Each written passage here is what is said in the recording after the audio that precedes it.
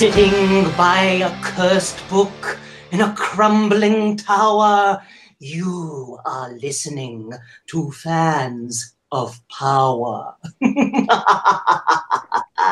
That was beautiful. What a ham. I'm so turned on right now, man. We got fully erect nipples after hearing that. It's like having Elvira, Mr. Cigar, introduce this podcast here. You know, I mean yeah. I mean, Penny Dreadful is our own personal Elvira.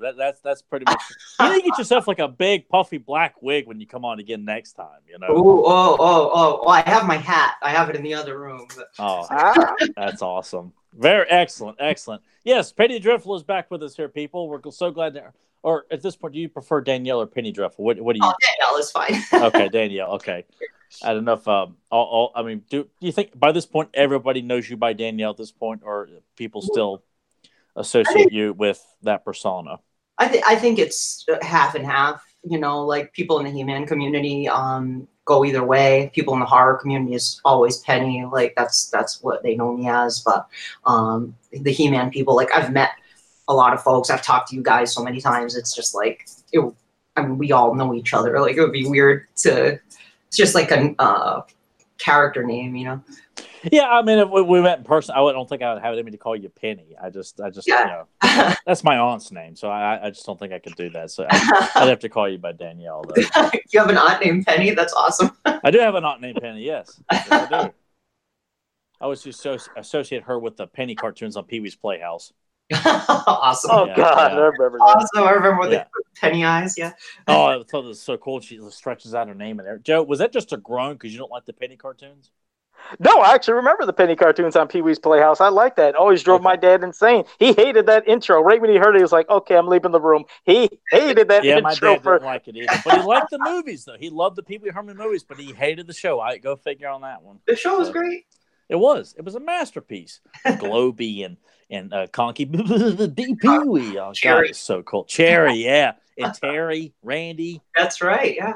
And like all the Missy Vaughn and Captain Carl and all the different characters. Cowboy Curtis, King of Cartoons. Yeah. Reba the Mail Lady. Yeah.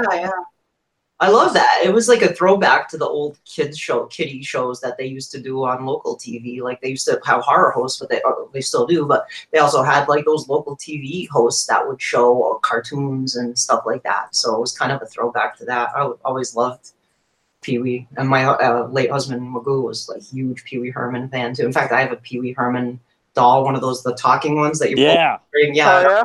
I have it in the other room there. Yeah. I think Nathan's got that. I think he's got the complete Pee-wee's Playhouse like action figure set with the figures too. Like he's still got to this day. And God, man, I was so pissed off to see that he had that, and he's got the scooter and everything intact. And with the box too, doesn't he? Doesn't he have all the boxes and everything? Box too. His parents were notorious for keeping boxes for a lot of that stuff, and it looks awesome. I used to wonder about that as a kid. Like, what would that look like to own that? And like, can I interact with everything? Are the dinosaurs inside the little mouse hole and open up the fridge and see all the ice cubes and the milk and vegetables playing around in there? And so cool. That's so odd. Yeah, but it's all right to talk about this on a He-Man podcast. See, again, we continue to raise the bar. You're going to get a lot for your buck. That's right. Your time on this podcast. Jaws sequels, Pee-wee's Playhouse. By the way, are you a fan of the Jaws sequels? The Jaws sequels? Yeah. I haven't watched them since I was a kid, but I remember it was Jaws 3 where he's in the tank in the aquarium and he bursts through the glass. Yeah. Those Jaws. Yeah, I love That's the one she remembers the most. The one everyone, the shittiest. Of course, that's the one. Yeah. I love the original Jaws. I'm not as I mean, I know I watched Jaws 2 and 3 when I was a kid, like on TV, but I don't remember that well, other than that scene with him going through the glass in the aquarium. Yeah. So no Jaws the Revenge for you?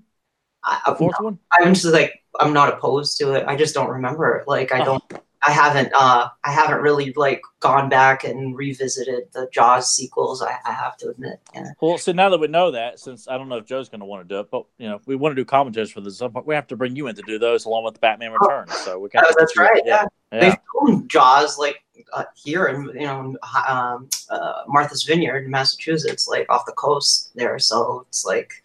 It's not too. I mean, you have to hop on the ferry and go out to the. So you're not far from all that. not like relatively speaking, not too far. Like maybe an hour if you take the boat out there. Man. And they have like I went when I was a kid with my folks, and they did a bus tour around the island, around Martha's Vineyard, and they showed you where they filmed different stuff for Jaws. Yeah. So Oh my God! come and visit. You can go on the tour to the Jaws tour on the island. That's on my bucket list. Yeah. That and seeing Joe's face. Yeah, you might not be. Yeah, that might not happen. But No. well, when Joe's gonna be in his casket with the I know it's years with the martial arts mask. My casket is a giant. Really lift the mask up, and it's really like a dummy. He's buried inside the coffin as opposed to like one layer, right on top. Yeah, I can envision. I even customized my. Did you picture that, Danielle? I customized my own card back in bubbles, so my coffin is a gigantic mint in box modulock and the mask on. That would be pretty psychotic. And then you take the mask off. Somebody goes to take the mask off, and it's the other modulock head underneath that mask. It's like, hey, I like that. It's like that Russian toy where you open up one, there's another one in there. It's like you can take a mask after mask after mask. Those nesting dolls, those nesting dolls drove me nuts. Oh, shoot. Well, before we get into the topics, just let me acknowledge some people that are here in the chat room. And like I said, maybe some people are new, so I don't know if they're fans of yours, Danielle. But we have Keenan Powell, Zentron, Anthony. Yeah. Hi. Okay, all right. Anthony Albanese, Zen Brown, Adam Gabbard, Jobber DG. My thing just jumped. Hold on. Happens every time I do this. Hold on. Okay, wait. I was on. Papa Hud 69, T-Dog, Spike. Tags Media Animation, David Clark, Eric Muniz, Grimbot's here. Oh, see, I got Grimbot here. Grimbot's always got to join us. I think I said Zentron, Sportimus, and JSP. So that's everybody in the chat room. And now I'm going to do what Nathan always suggests, where I do click live chat because I always miss tons of comments because I always leave it on the normal thing when I first start. So, but yeah, we're gonna have a couple different topics, and there's a listener question that they posted on the Fans of Power Facebook page, which you'll be part of too, Danielle. It was a question that I actually forgot to ask last week, but this week I'll answer. But that's when it comes to the Q&A, and we have our topics here now. But I didn't know if what you want to start with. You're our guest, so. We have the newspaper comic strip book, the next installment that we're going to discuss there, and then we have the Witches of Masters of the Universe. And what did you want to start off with? Whatever you want to do.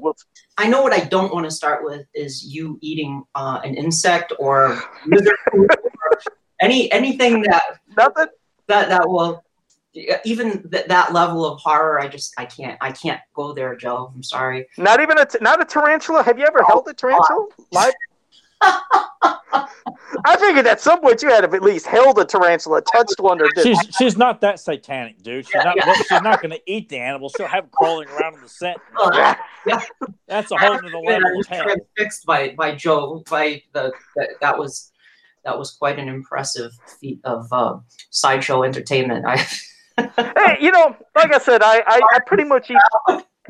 It says Nathan knows, Tyler knows. I pretty much eat anything, and it was when we did some of the challenges in some of the Facebook groups. It's Scareglow's house. Like I said, it's a great page on Facebook. But there was those horrible Bean Boozled things which Nathan didn't know I ate, but I ate, and I was spitting them out. They were just terrible. And you'd figure, if anything, why wouldn't I spit out a tarantula? But I'm going to sit there and I'm going to spit out the Bean Boozled, but eat the tarantula. But it's like, what sense does that make? But when it came to the Death Nuts. I cut open a new mask so you can see my mouth, and I didn't know some people were joking me, like thinking, like, hey Joe, did you really put those in your mouth? So I was like making sure people would see it. And as you noticed, I didn't delay. When it came to eating any of them, I put it right there. I was like, I'll eat it. None of that stuff freaks me out. I have problems with coconut, but otherwise, tarantulas, any of that stuff, that's like, go figure. But I can't eat coconut. That would be like a great gimmick on like, on Danielle's like TV show as like a monster movie host. Like Joe's off in the corner, hunched over like this, and she's like throwing him scraps of like random things. And that ain't a prop. He's really eating it here, people. Just to see how and just do it all live. Like none of it's pre-taped, just to see if he'll actually eat anything and throw at the guy. It's like Renfield, like sitting there eating the fries and stuff. All right. Puts a pillow at the back of his shirt to give him a really cheap hump because Joe's cheap that way. So I am pretty much. I am cheap. And I was gonna say for everybody. Go ahead. Go ahead, dude. No, just wanted to acknowledge everybody that when they're asking questions right now. We'll do it right after we do our topics here. Stay with us and ask us any questions, and we'll answer anything. But go ahead. I just before we jump into the two main topics, did you guys want to have a good laugh at that monumental, shocking, so surprising, earth-shattering? I mean, it was bigger than Kevin Durant and Kyrie Irving going to the Brooklyn Nets. This news that the production on the He-Man movie has been shut down again. Well, I guess that was fake. That was a fake. Yeah, that was a fake article. Fake article. What? Since when? When was that fake? I didn't see that was fake. The same day I posted it. I think it was about 2 hours later it came up, and they said it was not your post. No. You're talking. Wait, you're talking about the movie news, right? That it was delayed. Yeah, it was when I did that. 2 hours later, a bunch of people were posting saying, "Joe, it actually ended up being fake," and they linked to it. So it was a fake article. It's not been delayed. Son of a bitch. Sony denied that production had stopped and that it was still, they were just developing the right now they're working on the environments or whatever and the costumes and stuff like that, supposedly. No, I just felt like a horse's ass. Yeah, I kept wondering why is neither one of these guys, they're not even discussing or bringing this up like that. Yeah, I would have done it, especially on the day before, because you seen I made that post about me going insane like that Back to the Future. And I was like, oh my God, I predicted the future. I thought it happened. When I saw that, I was like, of course it's delayed. I mean, I think the movie is going to happen eventually. I think someday the movie is going to come out, but I don't think it will be successful. I think it's going I mean, I know that's a really I like that. I actually want to get an in-depth perspective from what you think about this, of all the nonsense that's been going on and what they claim is going on, like, and what we've seen, from like current 80s properties that get, the royal treatment from Hollywood right now. Like, do you see it being anything more than either a fart in the wind or something that just pisses people off or something that's just nothing more than just the name and that's it? I mean, I worry that that's what it's going to be, like all of the above. Like I think have you seen? Okay, let me put it this way: have there been any 80s revivals or reboots that they've done for film that have actually been beloved and good? Like Transformers. No. I mean, I've said that over and over again, and I feel like people are so quick to forget that. I don't know who likes the Transformers films. I guess it's kids and people who don't know anything else about Transformers, but they're not respectable films. That or the Turtles films or G.I. Joe or Jim or anything else that's come out in recent years. So I don't know why people are have such high hopes. Not that it's the majority, but I feel like when these articles pop up, there tends to be a lot of positive things being said. Like, why is everyone's memory so short? Like, what the hell makes them think that Sony, in the hands of Sony too? Like, do we really have to go back down the slide of the madness that they've unleashed on the public? I would love a successful I would love a good He-Man movie, but I would want it to be true to the source material, or at least the most memorable and iconic aspects of the source material, and pulling from that.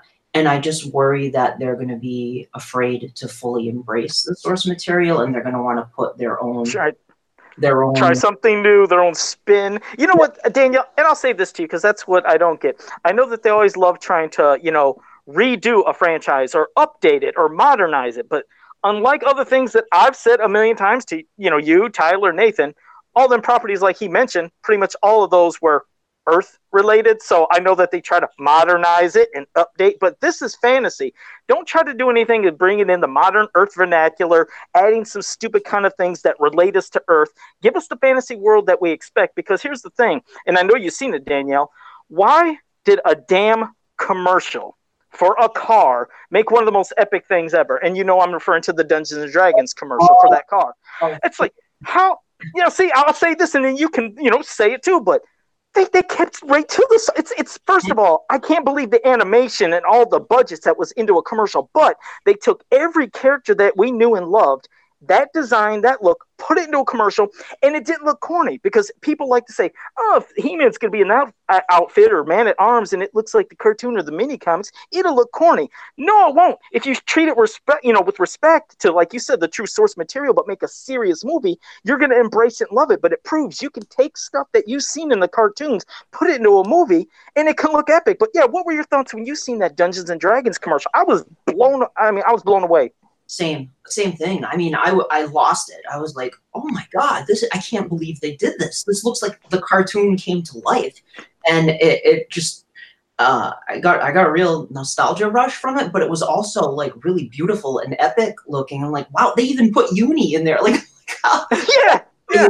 You know, and then I shared it to some of my friends, Wallace, who loved the Dungeons and Dragons cartoon growing up too, and they were blown away by it as well, and they shared it. I mean, it just shows you that you can embrace that source material. You don't have to be afraid and I know there's a lot of money riding on this. I think one of the difficult things with He-Man is the fact that, like you said, it's not an Earth world. It's this alien world that's beautiful and sublime and has all these amazing forests and strange structures and things, and they have to create all of that, and it's really expensive. So they have a lot of money riding on it. So they don't want to screw it up, right?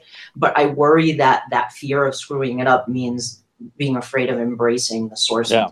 And I hope I'm wrong. I hope I'm wrong about that. I would love to be proven wrong and go into the theater and watch, like, oh my God, this is the He-Man movie that I've been waiting for my whole life. You know, I hope that they do that, but I really have my doubts about it. I really do. Like, just based on any property that they've tried to bring back, they always have to try to make it hip or appeal to, like the G.I. Joe movies. Like, I guess, you know, those, it's like, why didn't they make it like the cartoon, the Larry Hama stories, that everybody remembers? Why did Jem have to be such a deviation from the cartoon? All you have to do is take what's in the cartoon and put it on the screen. That's what people want to see. They want to see, you know, 80s glam hair and people singing rock songs and the evil band trying to undermine Jem. That's very simple. And it's the same with He-Man or Thundercats or anything like that. Just own what it is and don't change the look. He-Man doesn't have to wear pants. You know, it's like, why do we have no. Why do they always want to put, they've been trying to do that since 1989. Everybody loved that when they put pants on. Yeah, they loved it all. It's like, make them look like own the sword and sorcery visuals. That's what He-Man grew out of during that popularity of sword and sorcery. So own that look. Like, give them the harness and the furry loincloth, underpants, whatever you want to call them. Just go for it. And take the best episodes of Filmation, the best comics, mini comics. I think, you know, you take the best stuff that we all loved growing up, the artwork, the things that we loved about He-Man, and distill that into what I would think is a perfect movie. But then there are other people who would counter, well, that will appeal to us, but it won't appeal to the general population. Why not? Why won't that appeal? Why do we have to make all these changes to appeal to this so-called larger population? I'd rather that it fail on its own terms, being what it is, than changing it into something that it shouldn't be. Right. It's like everyone's so quick to forget that New Line didn't steer clear of what Lord of the Rings really was. Like, they stuck to it, and if you liked it, you liked it, and if not, you didn't. So I just kind of feel like that knee-jerk reaction to, we have to change up how people talk. We have to, you know, change the looks, as if like people are going to laugh at a guy in a loincloth. It's like, well, did you laugh at Conan the Barbarian? Not the shitty remake, but the original one too. And I just, I mean, I can almost see them putting this guy, this Noah Wiley. I don't know. I can remember what the hell his last name is. Centennial, I think. Yeah, putting. I could see him like, I just like the guy. Even if he changes his hair, he doesn't look like He-Man. He looks like a little boy, and you know, I can't get behind this guy, you know, looking like this. I just don't see that. I don't see it happening. I don't care what this guy does in the gym. I have no faith in this guy looking the parts, and why they couldn't get someone like Mike O'Hearn to, you know, who actually is built to play something like that. I feel like it's. He looks like Adam. I could see him playing Prince Adam because Adam was young when he got the power of Grayskull, but He-Man is not. He-Man shouldn't look. I know in Filmation they look the same, but it's like He-Man. I think should look more older. I guess. Yeah, he should look mature. He-Man should look mature like all the time, and that's why I feel like this guy's not gonna be able to pull it off. Mm-hmm. We'll see. I have my doubts about the entire thing. But we no, you wouldn't have doubts. Well, I mean, but years. It's good to hear that though, because I just kind of feel like with all this eagerly positive stuff, I feel like things need to be questioned. They need to be challenged, you know. And I think it's good to know that you have legitimate concerns and not the utmost faith in what these people are claiming to do. I'll go see it. I mean, I'll be opening night. I will absolutely go see it. Absolutely. And if it sucks, it sucks and I won't go see it again, but I will definitely give it a shot. I'm excited to see what they do, but I'm also like, I think like you guys, kind of like very cautious about it, given what we've seen with other reboots and things like that, remakes and things. I'd love for it to be great, though. You're right. I mean, we've been waiting so long. It's like I said, it's just that the wait is what has been driving most fans insane. It's, you know, when we've been, you know, not promised, but when we've been told, hey, this movie's going to come out now. Oh, wait, 2 years later. 2 years later. And literally almost 18 years later of it's coming. You kind of lose your, you know, like enthusiasm. Like, God, is this ever going to happen? You know, you try to be optimistic, but then after a while, it's like, God, don't look like it's going to ever come out. But if it comes out, I'm just like you. I'm going to be at the theaters day one. And I hope it is great. Mm-hmm. And hopefully then it could lead to more things. You know, like I said, maybe a rebranding, a new cartoon coming out, the continuing of the toy line, anything. You always want to see something that you love and you're passionate about do well. It's not like we're saying, okay, here comes a movie, I hope this thing bombs. No, I don't want that to happen. Of course not. You want great things to happen. I don't know. I didn't want She-Ra to be a success because I felt like if that's a success, we're going to get more and more of that. And I'm like, no, I don't want to see more and more of that. You saw it and you didn't like it. So you're like, I don't want that to be successful. Whereas if you had heard, a new She-Ra cartoon is coming out, theoretically, like, I would imagine you would want it to be successful. Absolutely, but I feel like you could. I can immediately tell with what they were going for and their agenda for that. Like, I don't want that to succeed because I feel like they're not trying to tell a great She-Ra story. They're just trying to. Well, and Joe's watched season 2 and just continues to validate that point. And I mean, I don't see it being a giant hit though. I mean, is it? I don't see people like cosplay. A lot of cosplay for it at cons. For sure. I see a lot of people cosplaying in the She-Ra costumes. I enjoyed things about it. I have mixed feelings about it. I like you guys. I really dislike the use of the modern vernacular when they each other. Like, it weirds me out because it's like I'm used to them speaking in that more high fantasy style. Like they refer to their mother as mother instead of mom. You know, like in the original, it's like they call it like mother or father, but now they were mom, dad, whatever. See, even small details like that, they say a lot. It shows you're trying to put it in another world. I feel like it's just lazy writing if you're not going to take the time to make these characters sound like they're from another galaxy and a different upbringing, a different environment, a different lifestyle. There were things I liked about. I think that at its core, it still tries to. It still goes for the fantasy element, but it definitely. I feel it's like it dampens it when they're speaking in that modern way. It's kind of like that detracts from it. But I think the stories are pretty well written overall, as it goes on with the sort of the mythology of it. Like as you're watching it unfold. As it goes along, it does get pretty cool in places, but then the comedy detracts from it too a bit. Like it's like if I kind of remove, like it's not my She-Ra from the 80s, but if I watch it and I'm like, okay, this has a lot of good fantasy elements tied into it with the history of Etheria and unraveling that mystery of how things came to be. But then you have like wacky hijinks with Bo and well, Danielle, you know, the one thing I noticed. Yeah, I was gonna say. Well, here's the thing. Like you said, it obviously seems a lot more comedic, and definitely for a younger demographic, how they're going with a lot of, like you said, maybe the silliness, the gigantic open mouth expressions and eyes, and the stuff to where. Okay, here's the other thing.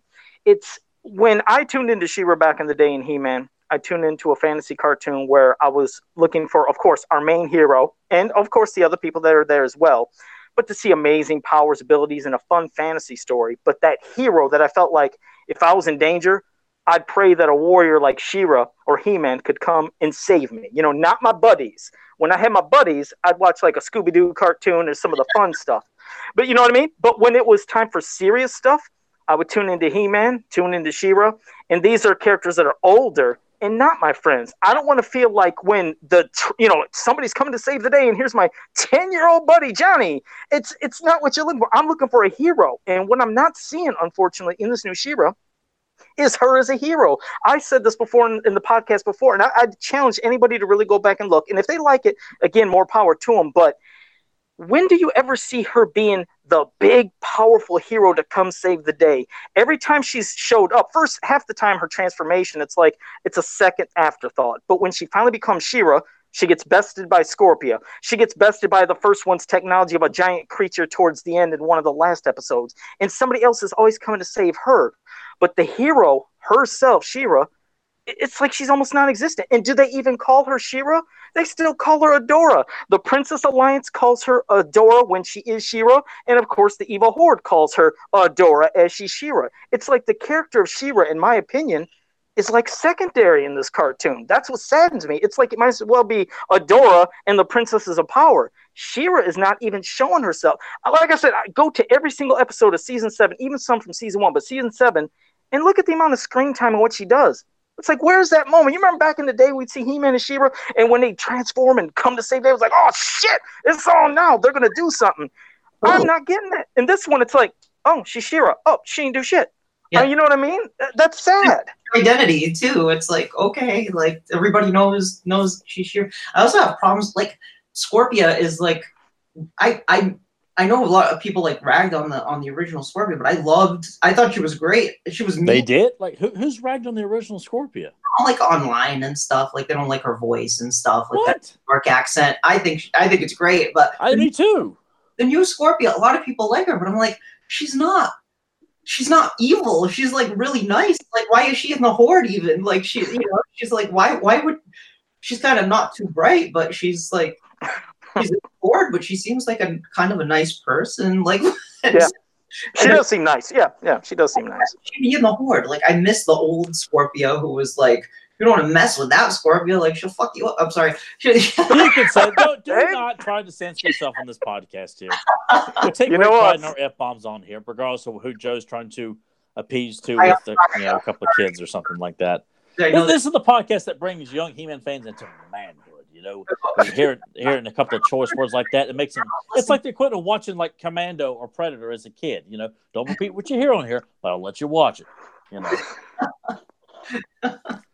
Yeah, so don't worry about that. But I've been very curious to hear what you had to say about that cartoon and the movie news has been coming out too. And I mean, I just the movie will happen. The movie's going to happen. You know why? Because think about how much money He-Man made in the 80s. Just for that fact alone, the fact that He-Man was such a juggernaut that it made over $1 billion in the 80s. There's no way they're not going to want to see if lightning isn't going to strike twice. Well, that's why I can understand why Mattel has been so gun-shy about, at least with Playmates. I know Turtles was like their big toy line. Probably their only big one, but they're not afraid to take chances on it. If this one didn't work, we'll try another one. Same thing with Hasbro and Transformers, and to a lesser extent G.I. Joe. Why Mattel has just not really wanted to, and maybe it's coming out, in San Diego here in a couple of weeks. But I've just always wondered, because that's that very thought that you just brought up, for that to be the goose that laid the golden egg in the 80s for them, and to not think that, well, kids didn't really grow up with barbarians and sword and sorcery, and they just saw this on the shelves and on TV and thought it was awesome. Why couldn't kids today embrace it? No different than why kids who didn't grow up with Spider-Man in the 60s, 70s, and 80s, they embrace it today as if like, oh, that's awesome because it's a great idea. It works. So I've never understood why Mattel is just, they'll recycle like Max Steel and things like that. Like, why haven't you gone back to He-Man? You know, from a retail standpoint, and really give it your all. Well, I think like Val, I think said when he was on here before last time, was the 2000X thing scared a lot of people. But I guess now they're going to give it another shot. So we'll see. Let's do it with Origins. Yeah, Origins has to do that. We got to have Origins back. Put that back in retail. That's what we got to see. We'll see how that goes too. I hope you're right. I hope that's the exactly what. I am actually really psyched that they're going back to the like early days of He-Man. Hell yeah. Cool idea to like, okay, let's go all the way back to where it started and give this a shot, you know. We'll see. That is the first Prince Adam I remember seeing, because I remember picking up an issue of the DC 3-parter back then, and that was the first time I ever saw Prince Adam was with the blue vest. So I have a real for those that storyline from the DC comics. So I was psyched when I saw that they were doing that. I really don't know how it's going to go. It's interesting. They're doing like an articulated vintage scale figure. I'm curious to see. I want to see like a side-by-side comparison to see how they look with the vintage. The height? Yeah. Well, we're definitely going to discuss that later, because that is some of the questions that I was getting. So after we do our one things, we're going to talk about them damn Origins. Mm-hmm. So, well, Danielle, what did you want to start off with? Do you want to talk about that newspaper comic strip story, or the Witches of Masters? And Rondale, the political story. Oh my God! Let me just say, from now on, Joe, we're letting her make recommendations. If I have to sit through another one of these silly, ridiculous, just monotonous political stories, well, you ain't picking them anymore, Joe, unless you have read it in advance, dude. Well, here's the thing. This is the thing.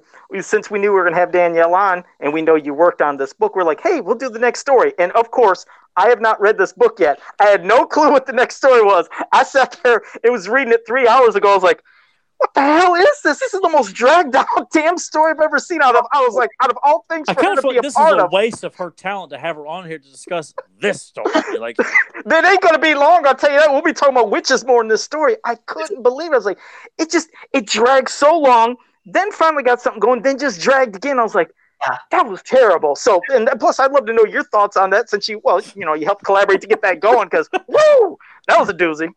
It's definitely in my my bottom 3 stories. Thank God. I was worried. I might be the only one that has a problem with this.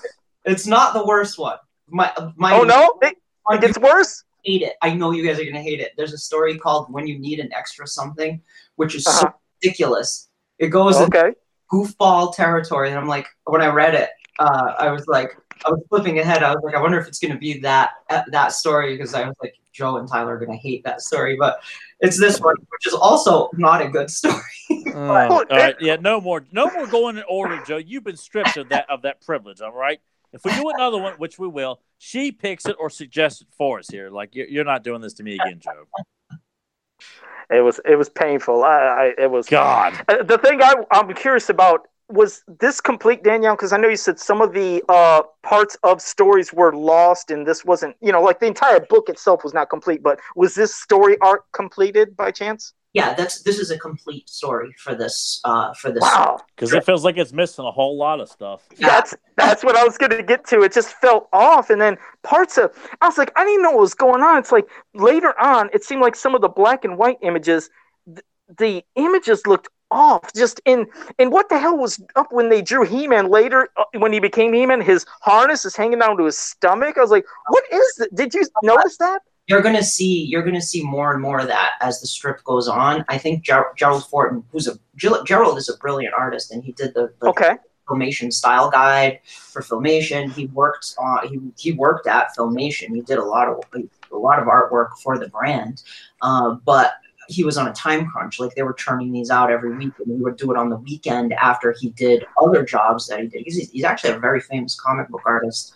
In France. He's from Paris. So on the weekends, he would do the He-Man strip, and you could tell as the strip goes along that he puts less and less. I'm surprised he just didn't have a strap hanging eventually, because damn it was up here, down. It was just, I didn't know it was.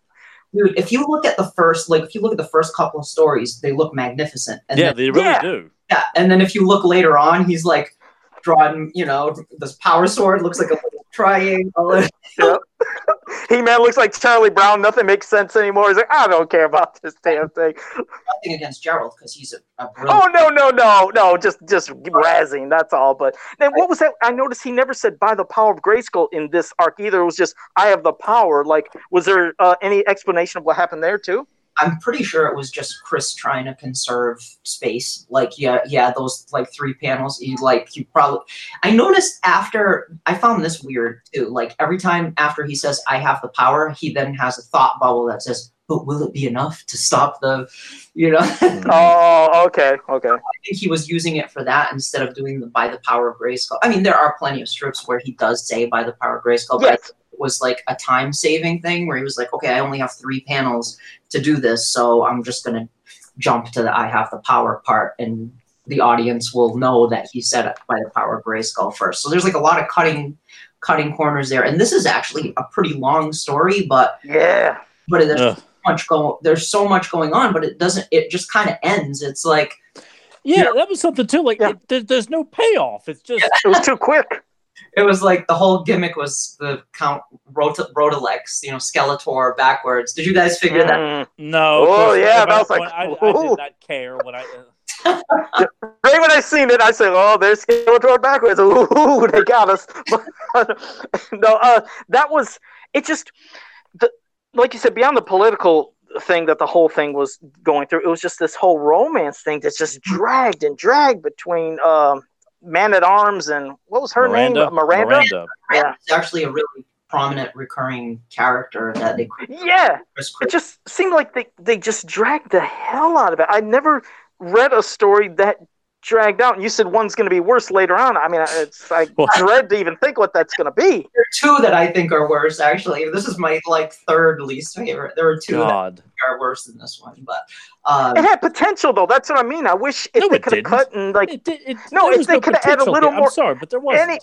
Like I said, they eventually, with seeing some kind of creatures, the other little kingdoms, meaning seeing different things going on. I was like, okay, that's nice, but more action. Like, the locations and stuff, but there was more action would have been nice if there was more action. I don't want to come off like so you're one of those like meatheads who just has to have like mindless action. Go watch shitty Fast and Furious movie or something like that. Like no. I'm all for like great storytelling. I mean, people listen to this podcast, they know I love the better stories are told in Filmation. I just felt like it's just not an interesting idea. Like, I mean, the idea of Skeletor causing destruction because he's Lord Destruction by using, I forgot what his name is, like his own personal puppet to roll. Nikolai. To roll this cat. I'm like, that's something Skeletor does. Like, okay, I just feel like that's kind of an afterthought. It's not much of a prominent spot in this story. It's more about this. Riots that are going on, the political issues, and it's just kind of, it doesn't really feel like it's a Skeletor-driven story. Very political and very much an analog for like Middle East, like the Rondale, where Miranda is from. For those who haven't read this, like the whole premise of this is Miranda is an ambassador from the kingdom of Rondale in Eternia, and she's stationed in Eternos. She's part of like the royal court of Eternos, and there's this love.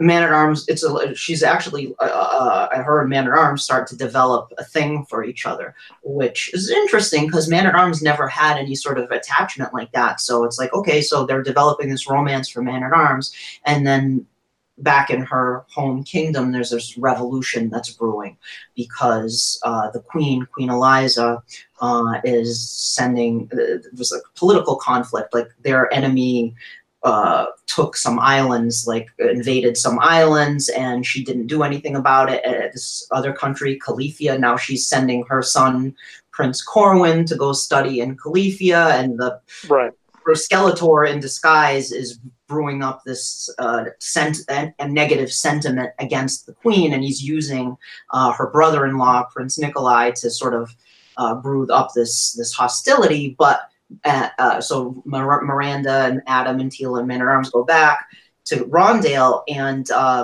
Nikolai is in love. It turns out he was an old flame of Miranda's, so now there's this love triangle with Man-at-Arms and Miranda, and there was too much going on. And then Corwin is like the little prince kid, hated his uncle Nikolai, and he it was, I don't know, they were doing these all kinds of like weird story points here that never really led. The whole point of the story, I felt like, was Skeletor's in disguise and he's manipulating the entire thing. Haha. Okay, now everything's okay. I do think one thing they did that was interesting, though, I don't know if you noticed, they kept referring to Randor as the High King, which is interesting because we always kind of wondered, okay, what does it mean that Randor is the king of Eternia? And it's like, by saying he's the High King, historically, the High King is the king that all other kings answer to. So that's how I always took it anyway. Like, even in Filmation, when they refer to him as the king of Eternia, Eternos, he is the central king of the planet. He oversees going to Drizdos or random other. Yeah, I mean that's how I always took it. And they phrased it that way too, the High King. And the other thing that was interesting was like Adam, when he reaches for his sword, they explain like why you don't see the sword on his back, like the magic, I guess, of Grayskull makes the sword invisible, so you can't see it. And then when he reaches for it, it appears. There's like one panel. Exactly. I remember that. Yeah, that was cool. Interesting little tidbits like that, but I just felt overall the story kind of fell flat in terms of. I love when Dale's trying to explain it to us. Like, she's really having a hard time trying to sell the public on this story. Like, don't start that. Don't make that your first. I don't. Dusan is probably in the chat room going, "This is my favorite story." Dusan worked on as much as he can argue, he has nothing. There's nothing he can defend in this. He just cannot. That's one thing. He will fall flat on his face. He actually got the strip in Serbia. Like he used to read it as a kid. So that's cool. When I was reading this, like, man, I feel sorry for the kids who are waiting for the next installment of this, waiting for this to pan off. Like, more politics. They probably just like threw the paper away. Oh, the hell with this! I'm like the Thundercats. Yeah. But like, I'm gonna watch the news instead because that's more exciting. Yeah, there's actually action going on in the news today. Yeah, Ayatollah has hostages at least in real life. I don't know the time-wise. That felt like that could have been a 6-month story arc in the paper. I mean, that was quite long. How long would you say that could have been, Danielle? That was a while, wasn't it?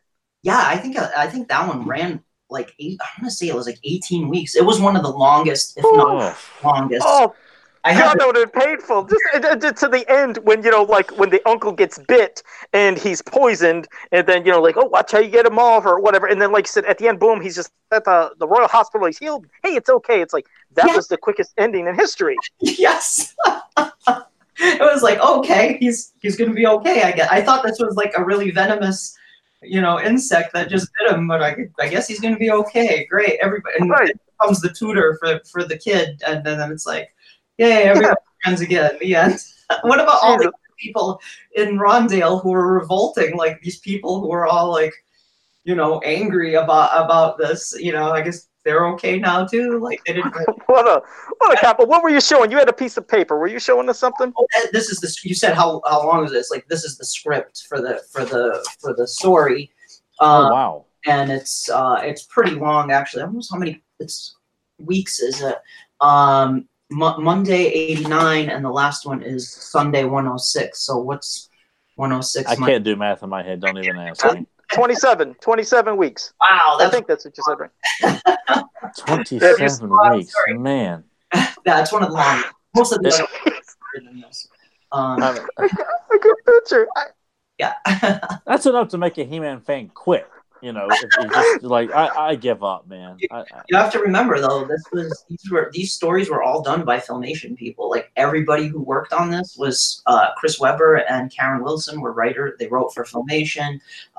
Gerald Ford was an artist at Filmation. It doesn't make the Star Child that much better though. I know. They need Lou. That's what they needed. Lou. Yes. Yeah. Oh God. All right. Well, just for future references too, like what would be like your top 3 stories that you or not even specifically rank, just like 3? You're like, you know what? These are the go-tos. If you're trying to sell someone a new fan on this book, what would be like the 3 stories that you recommend? Like you have to get this book because of these particular stories that stuck out to you. Right. Okay. Well, you guys covered a couple of the early ones. I thought were really good. Like the Ninja story was fantastic. I like that one a lot. That one is really good. I thought Vengeance of the Viper King was really good. The King Hiss one, I enjoyed that one a lot. I also like the very first one. I think my personal favorite one is called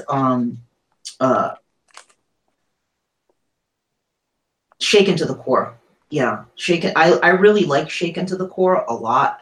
I don't know if you guys will like it. I think you will. They introduce a new villain called the Fault Master, who looks goofy as hell. I mean, he looks like a Silver Age comic book villain. He has a mask and a striped unitard and a cape. I got to see this. But he looks like a Silver Age comic book villain, but he's this crazy scientist who causes all these earthquakes and thinks he's a wizard or something.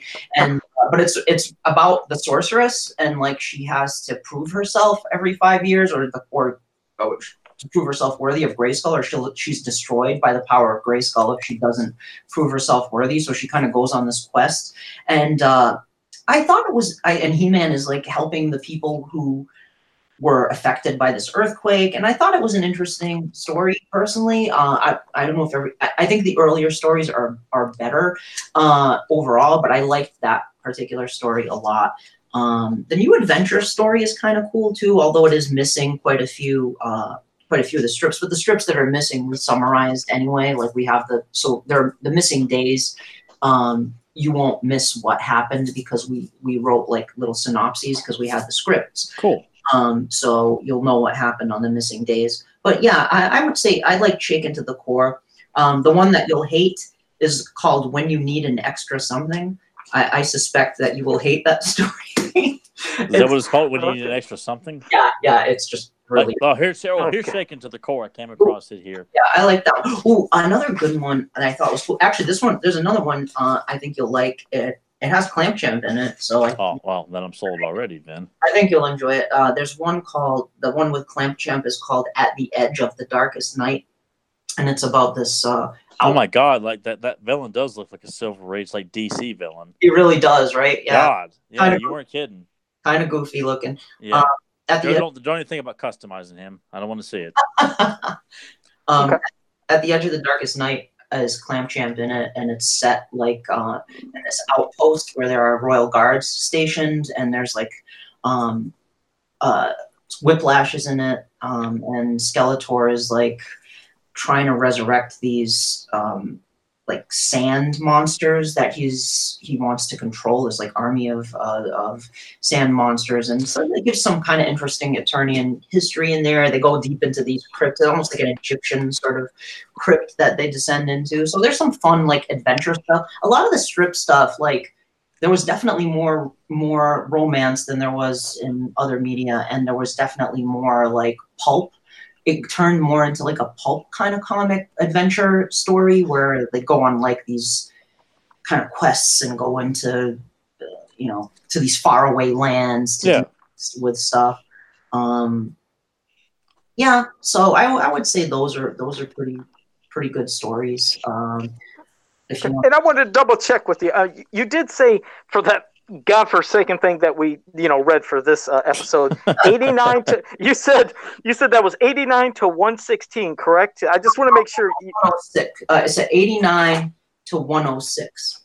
Oh, 106. I thought you said 116. That's why I said 27. So that was 17 weeks then. Okay, my fault.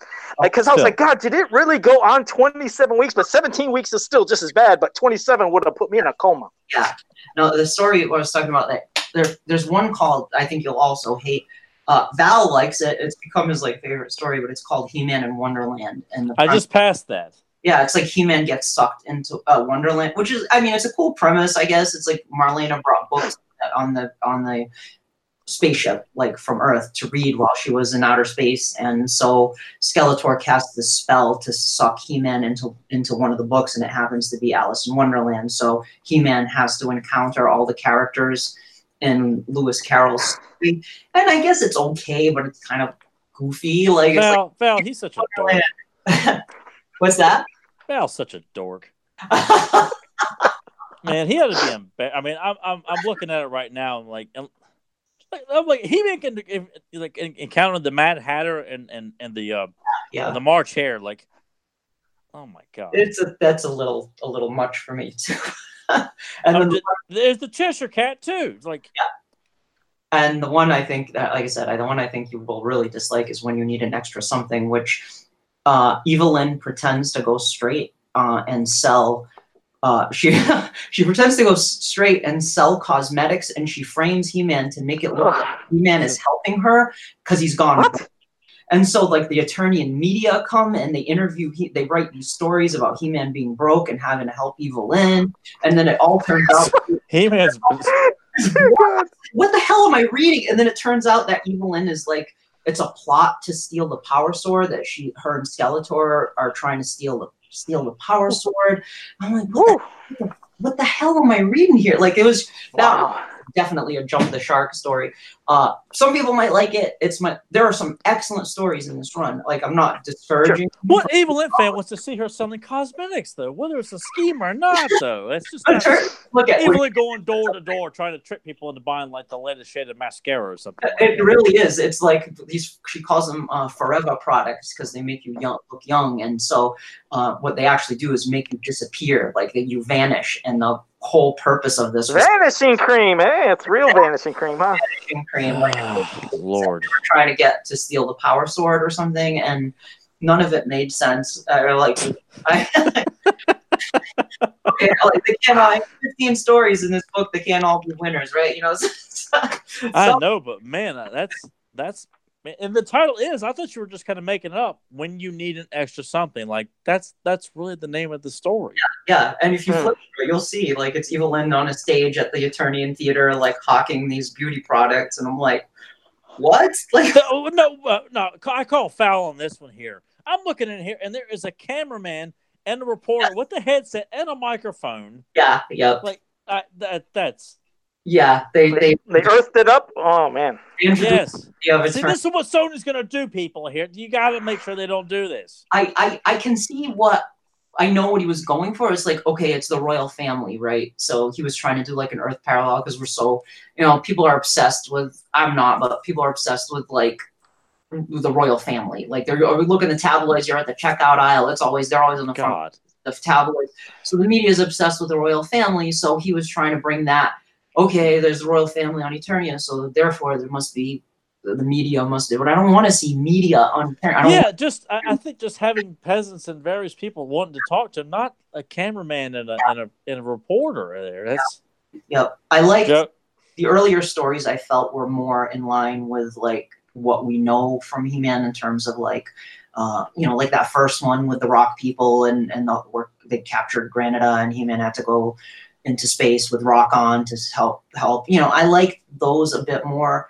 Later on, they do get a bit more pulpy and introduce elements that are mixed bags kind of stuff. But there's still some cool stuff to be found in the rest of the story. Don't give up on it. Sure, because like because in no way we put that down. Review this one about you're going to need a little extra something here. Like, do you expect us in time to review this? It'll be right after you review The Island from MYP. Next thing. It'll be our quickest episode ever. Rest assured, I'm going to have like a nice hangman's noose, some bleach to drink. If April Fool's Day falls on a Sunday, you can do The Island, Star Child, and When You Need an Extra Something reviews all in one episode. All in one episode, all done in 6 minutes, and then we'll take all fan questions. That'll be the whole rest of the episode. It'll be the quickest one for the main topics, and then we'll just let the fans run the episode. Yeah, because like you said, it's in no way we're not Look, I just had a hard time like getting my momentum back here. You guys were just ready for me to just jump right in and just like, I give up, man. Wow, I sure didn't expect that. Like I said, because it's full of I am out here, people. Like that. No, because it's full of a lot of great stories. You're right. This book has a lot of great stories. Anybody out there hasn't bought it, you definitely go buy it. Even think about. I'm not reviewing that one, Joe, but I kind of like the last but I might have to just read. Yeah, I'll read that in my own leisure. But yeah, we don't have to discuss it. I mean, we'll discuss whatever. Well, one thing I did like in this story too is that they're playing a game that seems awfully too close to racquetball. Like I just kind of feel like that's way too close to what to Earth. And what they playing, Ricochet or something? Gravity Ball, Ricochet, something? It's called Zero G Grav Ball. Yeah. Mm-hmm. I just felt like that, and they're dressed too much like 80s aerobics instructors. They just. I'm surprised that Morane's not wearing leg warmers. It's just one of those things that that's the kind of stuff that like takes me out. You can't have it be, But then again, too, like you said, what's his name, Gerald Fortin. Yep. Fortin, yeah. I mean, if he's cranking these things out, he's probably just trying to throw something quickly together. So I don't have to like it, but I can understand why it was drawn like that. Mm-hmm. So. The next one is interesting too. It's like they hint at it in this story that Gwildor is interested in experimenting on science and magic and the power of Grayskull, and that's what like the next story kind of comes off of that, where Gwildor tries to like experiment on the power of Grayskull. Well, I'm glad that they're going to continue with that, because when it started off, I thought that's what we were getting. I was like, all right, we got some Gwildor stuff going on here. This should be kind of cool. And then it, boom, just veered off in a whole nother direction. It was leading it. It was dropping like kind of a hint as to what the next story is. So the next story is about that. That sounds interesting. And good. At least that one will be good. Yeah. And I like the idea of seeing Gwildor and Orko interacting too. That's one of those things like I like the use of the movie tie-ins as well. But seeing Gwildor is a prominent character, and him interacting with Orko, it's just kind of one of those little fun. It's not a crossover, but it's something it's really, really cool to see that. I'd like to see that in a competently written He-Man comic book or something like that, where you're bringing a lot of these characters from all these various canons, bringing in an MYP character that's interacting with a movie type character or something like that. I think it's nice to kind of bring it all together and just you have one cohesive universe that that all these things exist. Like it's not just all that happened in the mini comics and then it happened in the movie kind of thing. Mm-hmm. I like that a lot. All right. Well, Danielle, why don't you hit us up if you're ready? You want to go into the Masters Universe witches? Let's do it. All right. Well, you kick it off. Tell us some of your favorites, but we're going to have to... Well, first, I'd say, before we get into the favorites, I am curious about the Green Witch, the character that, was a concept years ago, and we never got her. Now, did they ever have any type of name in mind for her, or she never got an official name, or what? Back in the 80s, she did not get an official name. In fact, there were people speculating that she was a concept for Evil-Lyn, which she was not, because Evil-Lyn was developed in 1982. If you look at the Battle Ram blog, they have the kind of the. I enjoy those so much. Those are a lot of fun to check out. Adam does a great job with He does do a good job. Yeah. And Evil-Lyn was developed in 1982. The Green Witch sketches were from July 1984. So the idea was, I guess they were thinking of adding another witch to the line. It was Ted Mayer, the legendary Ted Mayer. He was the one who designed the Green Witch, and not that long after, also did the Mummy around that time too. He designed Rat Trap, I guess. So there was no name at that time for the witch. The first time I saw her was actually in Tomart's. Actually, me too. That's right, when I saw her. All right, yeah. So I got that. Yeah. And there she is. Pull her up there. I don't know if you guys can see that. But yeah, I looked at that spread. I could not tell you how many times back when that issue came out. Yep, so cool, right? Seeing all those like unused content. It was amazing. And then there was also that was that she had, they show her with the hat. They show a sketch of her without the hat, and then in the Power and Honor catalog here you can see the one without. I like that one the most. That's the one that sticks up with me the most. When I think the Green Witch, that's the one I tend to think of the most. With the black and orange. Yeah, I like that one a lot. I worked on this with the guys when they were doing this, and I remember when Emiliano sent me the pages to proof, and he added the witch, because the witch wasn't there at first in the first book, and then he added her in, and I was like, oh my god, the witch, and he was like, oh, I knew you would like that. But the witch didn't have a name, but then Scott Knightlick, Toy Guru, took the name from one of the concepts for Evil-Lyn, which is actually on the Battle Ram blog as well, and one of her concept names was Sultra for Evil-Lyn. So he used the concept name for Evil-Lyn, Sultra, and applied it to the Green Witch. So her name became officially Sultra in Classics. And I guess he in his earlier bios, he had her as like the former witch before Shadow Weaver, who worked for the Horde and then, was disappeared. Like, so she exists in classics continuity, I doubt they'll ever make a figure of the Green Witch, but that's kind of like where she came from, was just a sketch by Ted Mayer, just like the Mummy. Question. Just a quick question. Was she ever written down in classics bios anywhere? Yeah, because I wasn't aware that there was even any acknowledgement of that character. Oh, yeah. Well, Scott initially, Eric Marshall and I have definitely put her in bios at this point. Okay. Of course, I had to. I mean, like, I'm not going to not use that witch.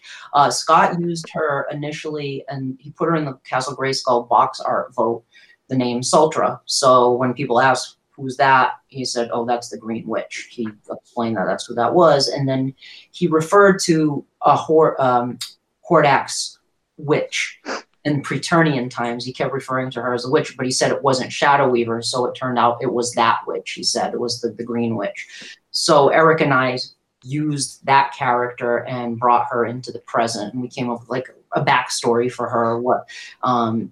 I don't know if you've ever read H.P. Lovecraft's Dreams in the Witch House, which is about this guy who's like rooming in this house, and he's starts seeing these visions of another dimension, and there's like a witch trapped in this dimension who she was messing with like these geometrical shapes, these blasphemous geometrical shapes and spells that caused her to get trapped in this other dimension. And so I kind of took from that idea and applied it to this witch. I'm like, okay, she got lost somewhere I used the realm of demons. She got lost. She got trapped in the realm of demons.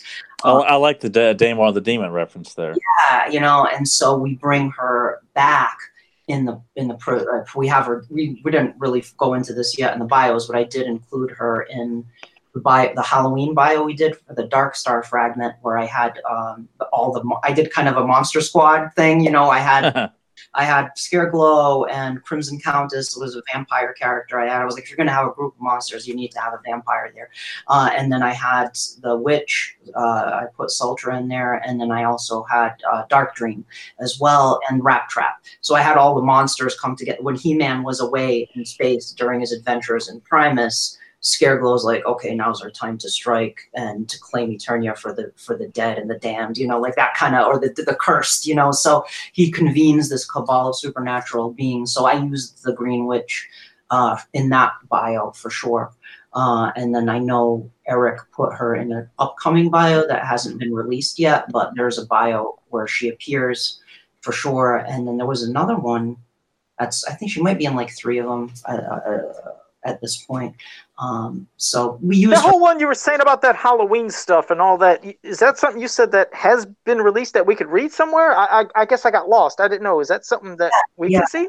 It came out in October. It was the I don't know if you guys know that we went back and we had done bios we picked up where Scott kind of left off, and it was what it was. It's like, okay, you're in this sandbox now. You go for it. So I've given my brothers, it would have been cool to like start from scratch, because I would have kind of brought it way back to sort of the basics, but that's okay. Wait, cool. Is that something that could have been done? I mean, not to cut you off, but I mean, could you have, if you wanted, renamed her, since nobody officially seen her with that name? Like you said, it was brought up, and I guess in little bits and pieces here and there. But I think because Scott put it in the Grayskull box art vote, and then he said that's who it was.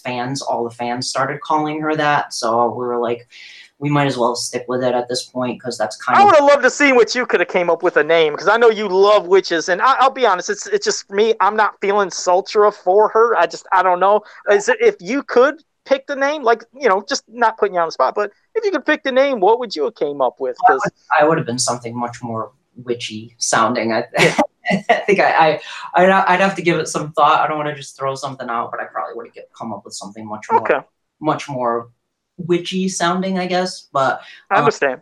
We also didn't want to rock the boat too much at first. We're like, okay, let's kind of stick with what's there now, or kind of like deviating a little bit more. But yeah, well, who do you have to worry about when you're coming up with these bios and you're trying to make sure you're not steamrolling over what's already been written? But like, who keeps that in check, or who verifies that? Well, or are you guys pretty much well versed in all the bios that were written when you're writing these new bios, like that, like just trying to make sure that if they're going by that, you know, like who do you have? Who do you? I guess what's the concern? Like, who do you think you might upset if you went and changed her name?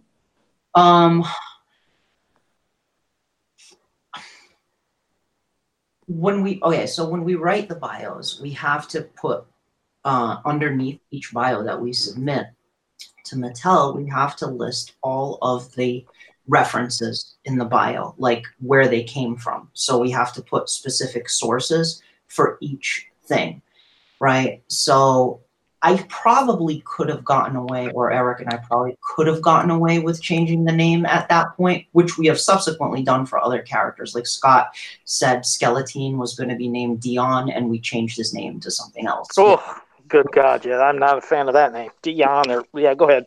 Just doesn't feel fantasy. Either. I probably could have done it, but it was like in the early wave after we finished the 2016 bios, I was like, well, let's try to write bios for a few other things and see if Mattel will approve it. So I wrote a bio for the Dark Star fragment that was in the comic with Strobo. Yeah. A Dark Star fragment. I was like, let's use that as sort of an anchor for this story that happened while He-Man was gone, where Scareglow and these monsters collected all these the most evil artifacts in the mythology to try to take over cast Eternia into darkness and raise an army of the undead and just do horrible things.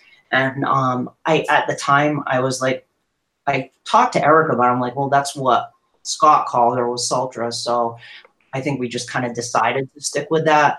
I don't know if it would have upset anyone if we had changed it. Had I known, like in retrospect, I probably would have called her something much more sinister sounding. Because Sultra just sounds like she's like, I don't know, seductive, sorceress almost. Yeah, kind of like Enchantress and Thor.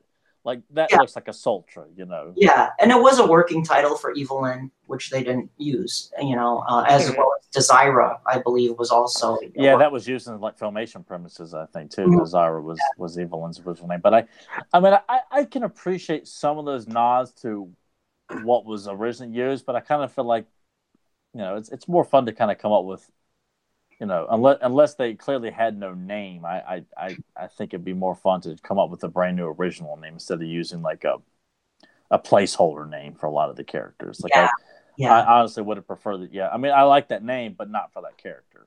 I don't see that as a Sultra. So I think it would have been a lot more interesting. Have you come across too many other characters too that have yet to be like? I mean. Was there? I mean, I had yet to see it. So when Rat Trap is announced, and that's what they're going to call him, was there another name for that? I was actually quite cool with that name. I thought that name worked pretty good. But that came from Mattel. Like Mattel told us to call that mummy Rat Trap.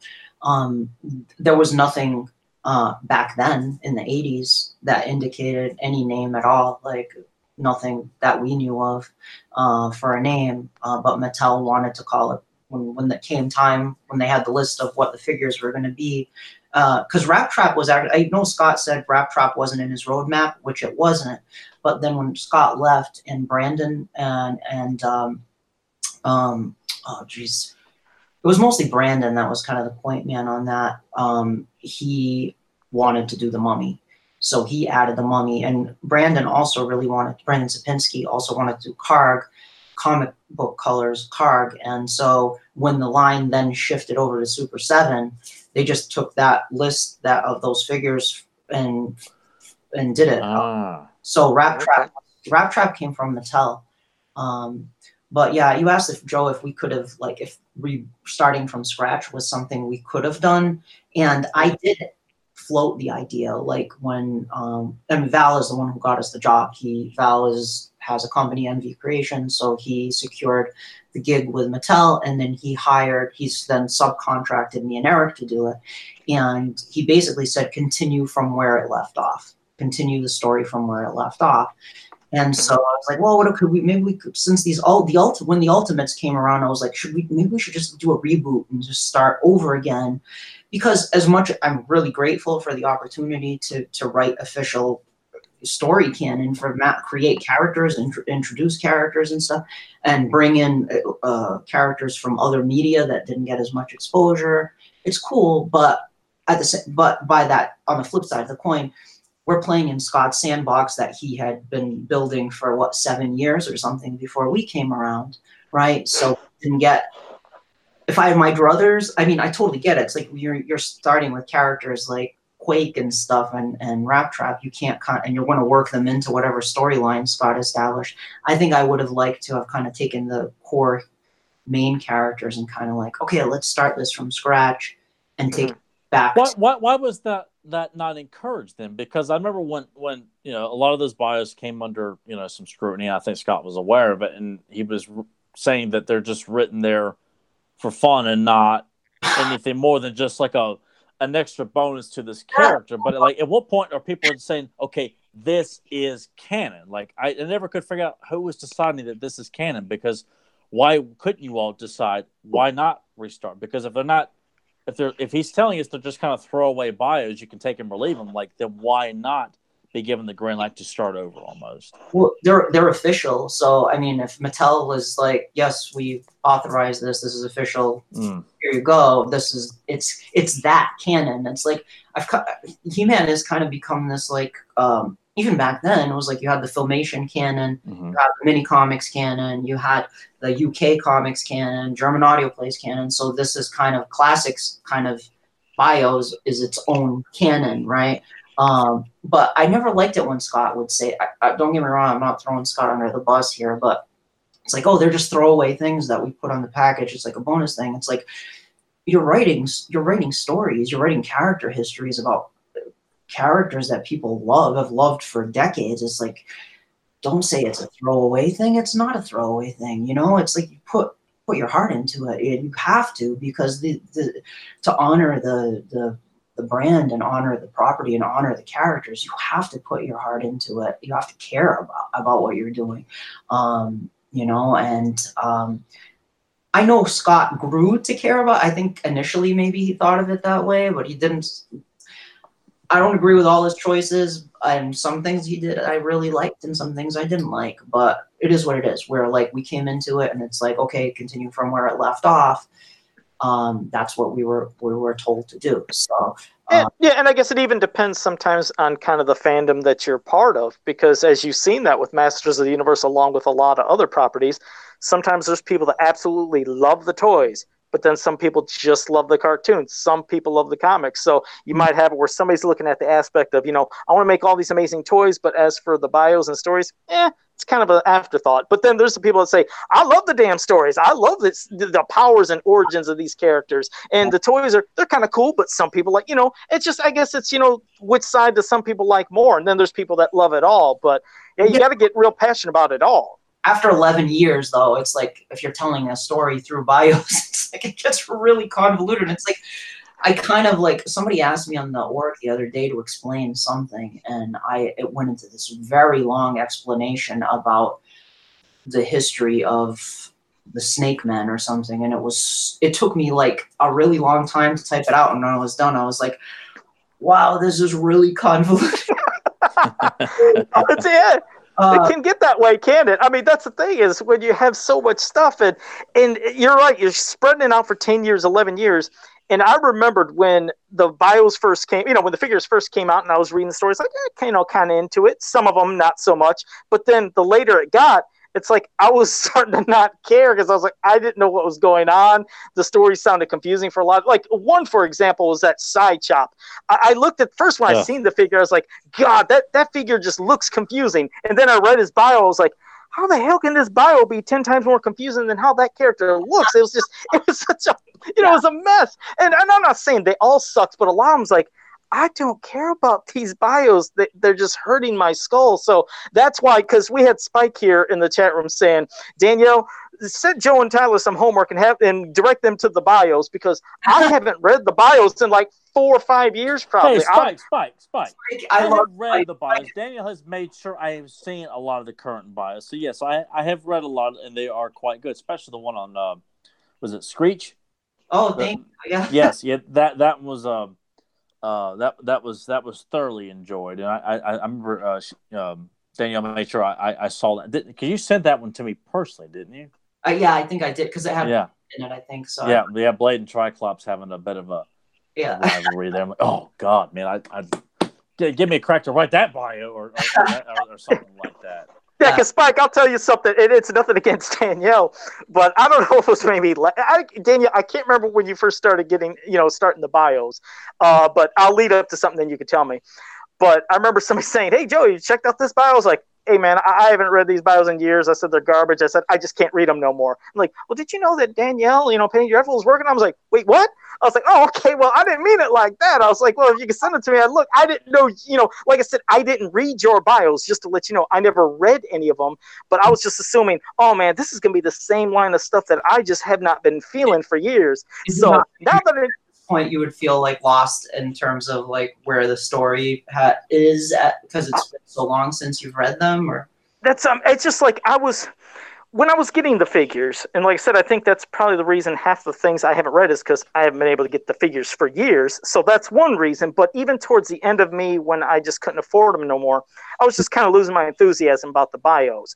But then, I know people would post up a bio. I was like, I'm not reading that. I was like, I just don't want to read this stuff. It's bad. And then I found out you're doing. I was like, well, now I'd like to give it a shot. So it's not against you. I never read one of your bios, but when I knew you were doing, I was like, well, hopefully that should be good now. Because I know Danielle knows her stuff and she's passionate about it. I don't take it personally. I mean, I don't think it's people commenting on my writing ability or anything. It's more that I think they just, the classics continuity has been so all over the place over the years that I think they're lost. They don't want to jump into that. And I find a lot of I love writing the bios, by the way, with Eric Marshall, Give a Rock on the Org. He's a really nice guy and he's a brilliant writer.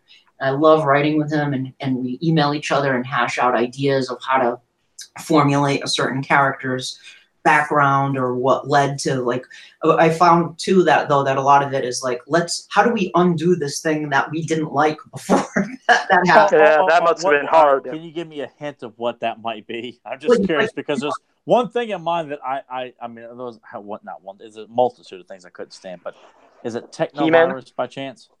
I never reference the tech. I just don't. It's like, I hope to God you guys are not forced to acknowledge that, or the Techno Vest, or yes, the multitudes of multiple He-Man. Some of the things we just don't touch it anymore. Eric is more forgiving than I am. Like, he's more. I know he's done some stuff with like Sort of He and stuff. I never refer to it as Sort of He. I always call it the Sort of God. I don't like that Sort of He either. But Eric is a brilliant writer and he makes it work. With one of the examples of undoing something was the bio that just got posted, which was because we do the card back bios, but we're also doing these digital bios that are released once a week on the org called Masters Mondays, and they are official bios sanctioned by Mattel. We got contracted to do them and paid, and so. We released a bio about Zodak, and it was the Zodak from the 2-pack, the DC 2-pack, because they just reused his old bio for that from the class single release. So I was like, well, let's do new bios for the DC 2-pack figures, unique bios. And one thing Scott did that I didn't like was he killed off Zodak. He just said a throwaway line in Strobo's bio that Zodak was assassinated and Strobo was sent to investigate. Oh, we just killed off Zodak and ate that character in like less than a sentence. No. So one of the things we did, I was like, let's have, it was actually Zodak. It was like Zodak faked his death because the Cosmic Enforcers are going, like the Cosmic Enforcers are going crazy. Like the neutrality thing, they're like going to the extremes to enforce neutrality, and Zodak is like, whoa. So they see Zodak as a threat, and they try to eliminate Zodak. So Zodak is sort of, it's like an intrigue plot. Like Zodak is faked his death. He brings Strobo in. He's like, hey, the Cosmic Enforcers are lost their shit. Go join the Heroic Warriors. We're going to have to deal with this. And then he approaches He-Man and tells He-Man what's going on. Tells him, I wasn't dead. They just can't know I'm alive. I faked my death so that, because I have to keep an eye on what the Cosmic Enforcers are doing here. And so it's the leader of the we used there was like a Cosmic Enforcer in one of the MV Creations comics. It was like this big imposing Cosmic Enforcer and Silhouette. I don't remember, it was like a group of Cosmic Enforcers in the MV creation. Oh yes, I remember that panel. Yeah, and one of them looks really imposing in Silhouette. So we're like, that's the Supreme Arbiter. He's like he's the head of the Cosmic Enforcers. He's the one who's doing all kinds of fucked up stuff. Like the Eternia, all these resurrections happen. Eternia people have come back to life who were killed off. So he's like, we have to balance this, the cosmic balance. So the balance for that is to destroy populations on other planets to balance the reawakening on Eternia, to have this cosmic balance. And Zodak's like, he's going to kill, populations worth of people. We can't let this happen. So I wanted to kind of give Zodak a proper, kind of heroic almost role, even though he's always been neutral. It's like now he has to make a choice because the Cosmic Enforcers are going way off book here in terms of the mission. So it was just stuff like that, like let's bring characters back. Skeletor was killed off. Yeah. All this killing off everybody drove me nuts. I'm glad how you brought Zodak back. That's the thing that I couldn't stand, was everybody always getting killed off in these bios. These are beloved characters we loved for years. And yes, I know in real life there is deaths, but when you're tuning into a cartoon or reading a comic, you like seeing your favorite villains and heroes return each week, be in a crazy situation. Yes, you do like them being in a dire situation, and maybe there's some battle scars and wounds, and you think they're going to be gone, but you'd like to see them come back. But when you're killing so many established people, and when with the Zodak thing, the thing that drove me nuts more about that is, I always looked at him as almost a higher power than everybody. An Eternia, I was like, the thought of, and he's dead now. I was like, when he came to, when he would appear, it's like, oh shit, here's Zodak. Yeah. Nobody. I mean, Zodak is an extremely powerful being. You can't just assassinate Zodak. It has to be someone of that level of power. And we're like, let's not have him die. He just didn't die. Somebody is trying to take him out. Somebody at the Supreme Arbiter. That's why we created this big bad to kind of come after Zodak, because it would take somebody of that level to try to take out Zodak. But it's Man-at-Arms killed off in one panel of a mini comic as a Snake Man.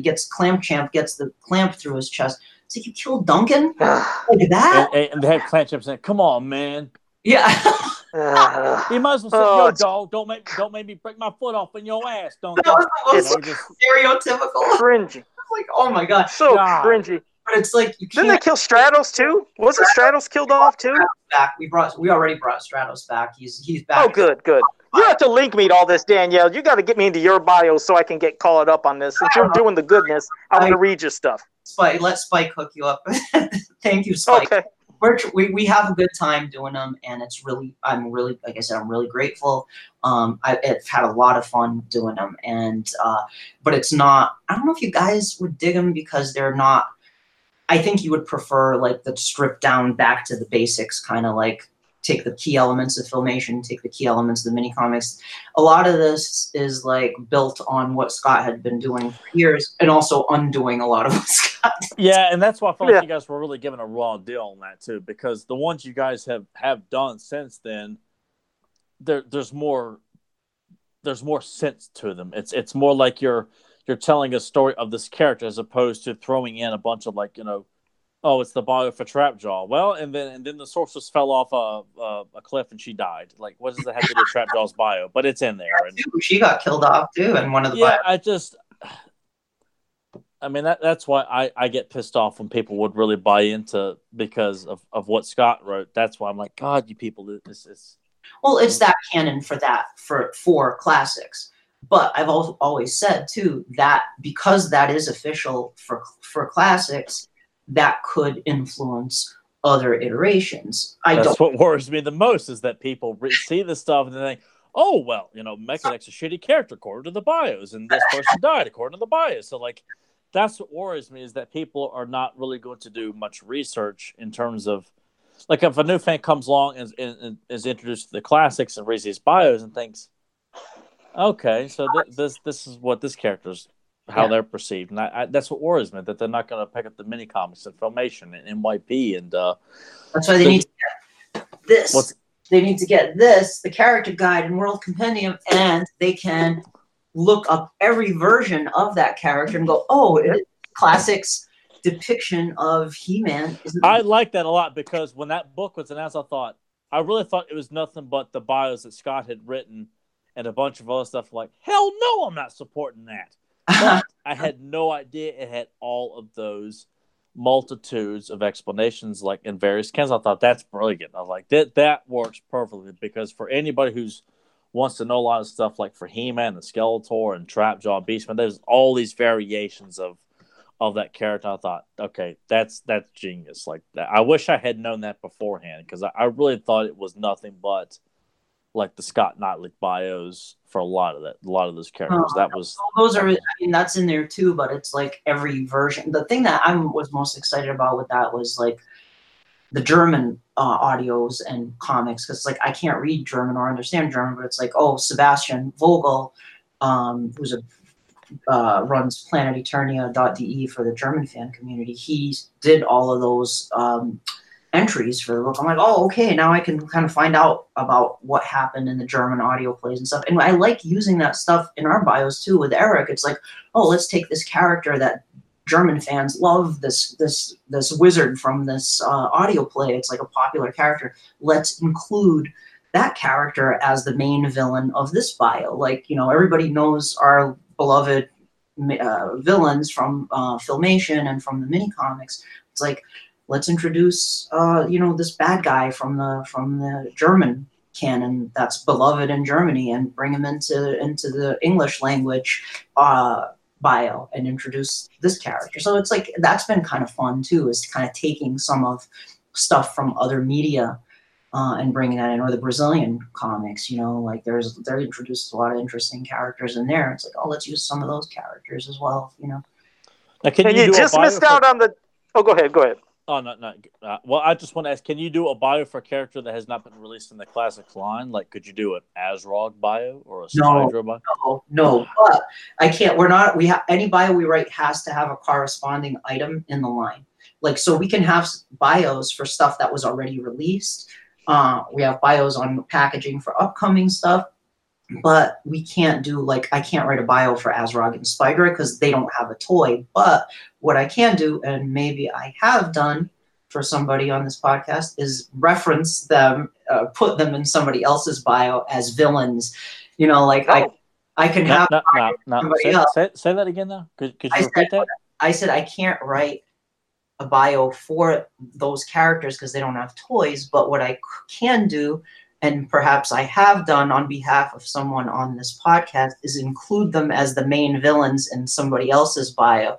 Like in somebody, like I can reference them in another bio, for example. Like, so if let's say He-Man has to fight a threat in the bio, right? He-Man faced this grave threat during his time to retrieve the amulet of Rumara from the Crimson Ways or whatever, and encountered, he had to do battle with Azrog and Spydra or whatever. I can include them in the bio, their plot or something like that. So I can reference them, but I can't write a specific bio for characters. You know what I mean? Oh God, I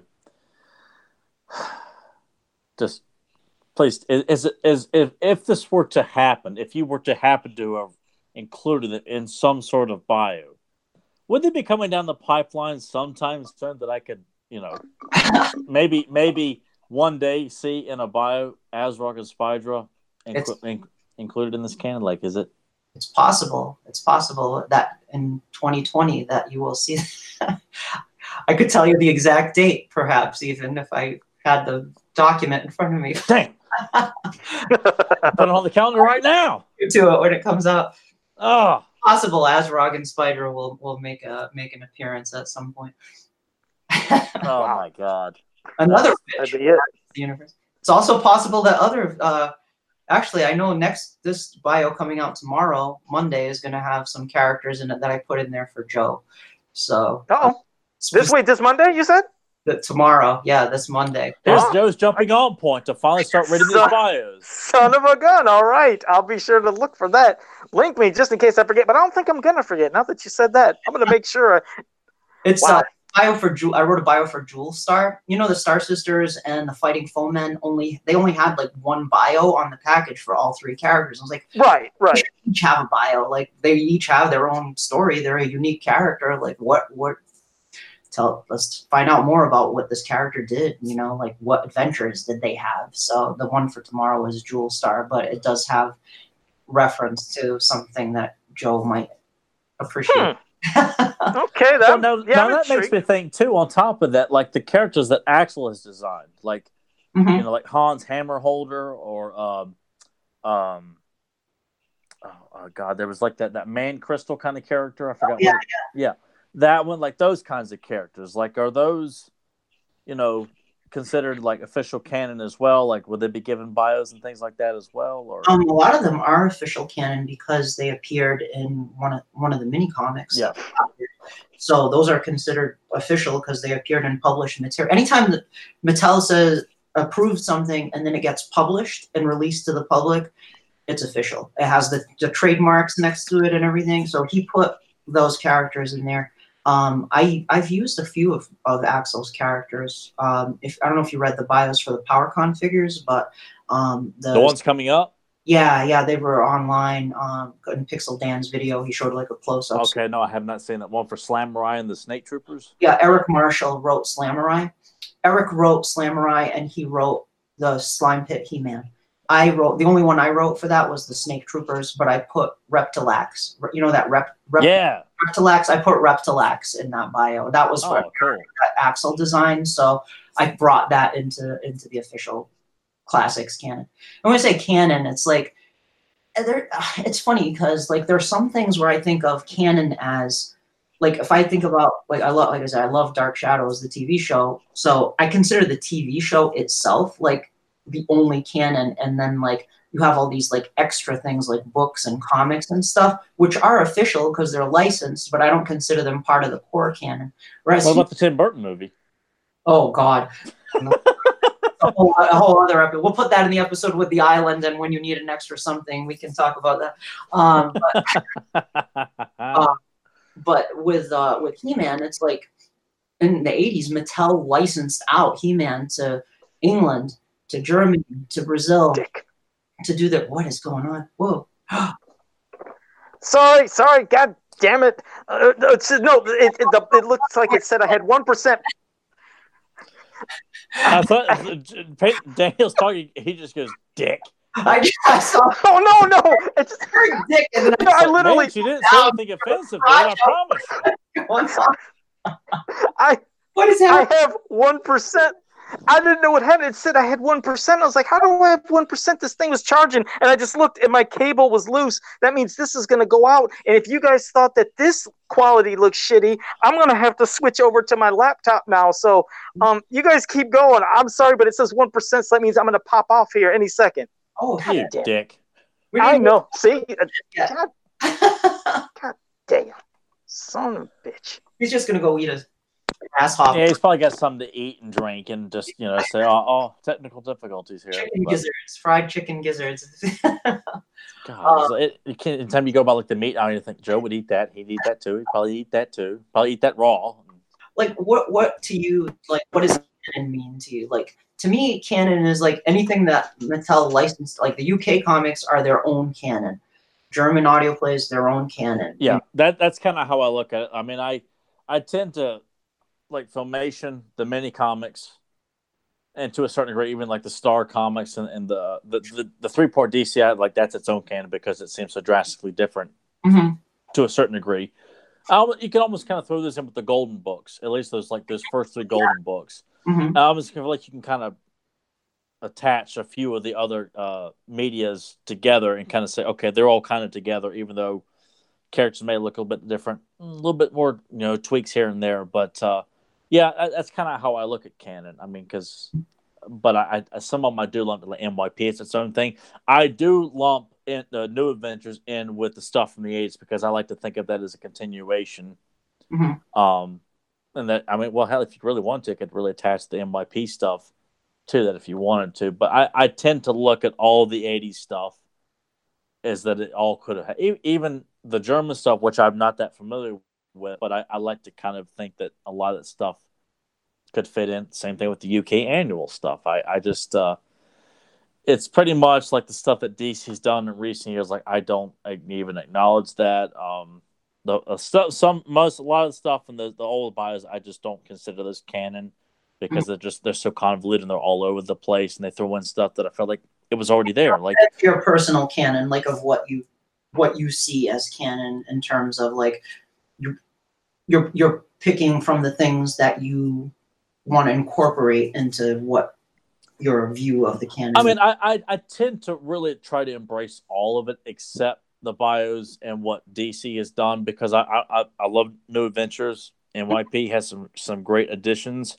I don't agree with all of it, and then pretty much everything in the 80s, I pretty much just kind of embrace all of it. Right. I just it's all together, all encompassing. I can't really sit there and say, other than like when we discussed King of Castle Grayskull, like there's Force for many comics, there's a few ideas, and then I'm like, I'm glad they did away with that. Like I don't like He-Man coming from a tribal village and things like that. But other than that, it's all canon to me. Everything in the 80s to me all flows together. The live action movie, into New Adventures. And even with New Adventures, I kind of feel like I kind of like the mini comic origin of how they got going, as opposed to the animated series where I agree. Where Grayskull pretty much implodes and becomes the Starship or all the power of Grayskull goes into the Starship Eternia, which kind of gives it a little bit more significance as opposed to the show. But but that's one of the things I like about He-Man so much, is that it's I've always associated with like those choose your own adventure books. Right. You can kind of pick and choose. Okay, I really like this idea for Trapjaw. I really like that idea for Skeletor's origin. Like a demon from another dimension.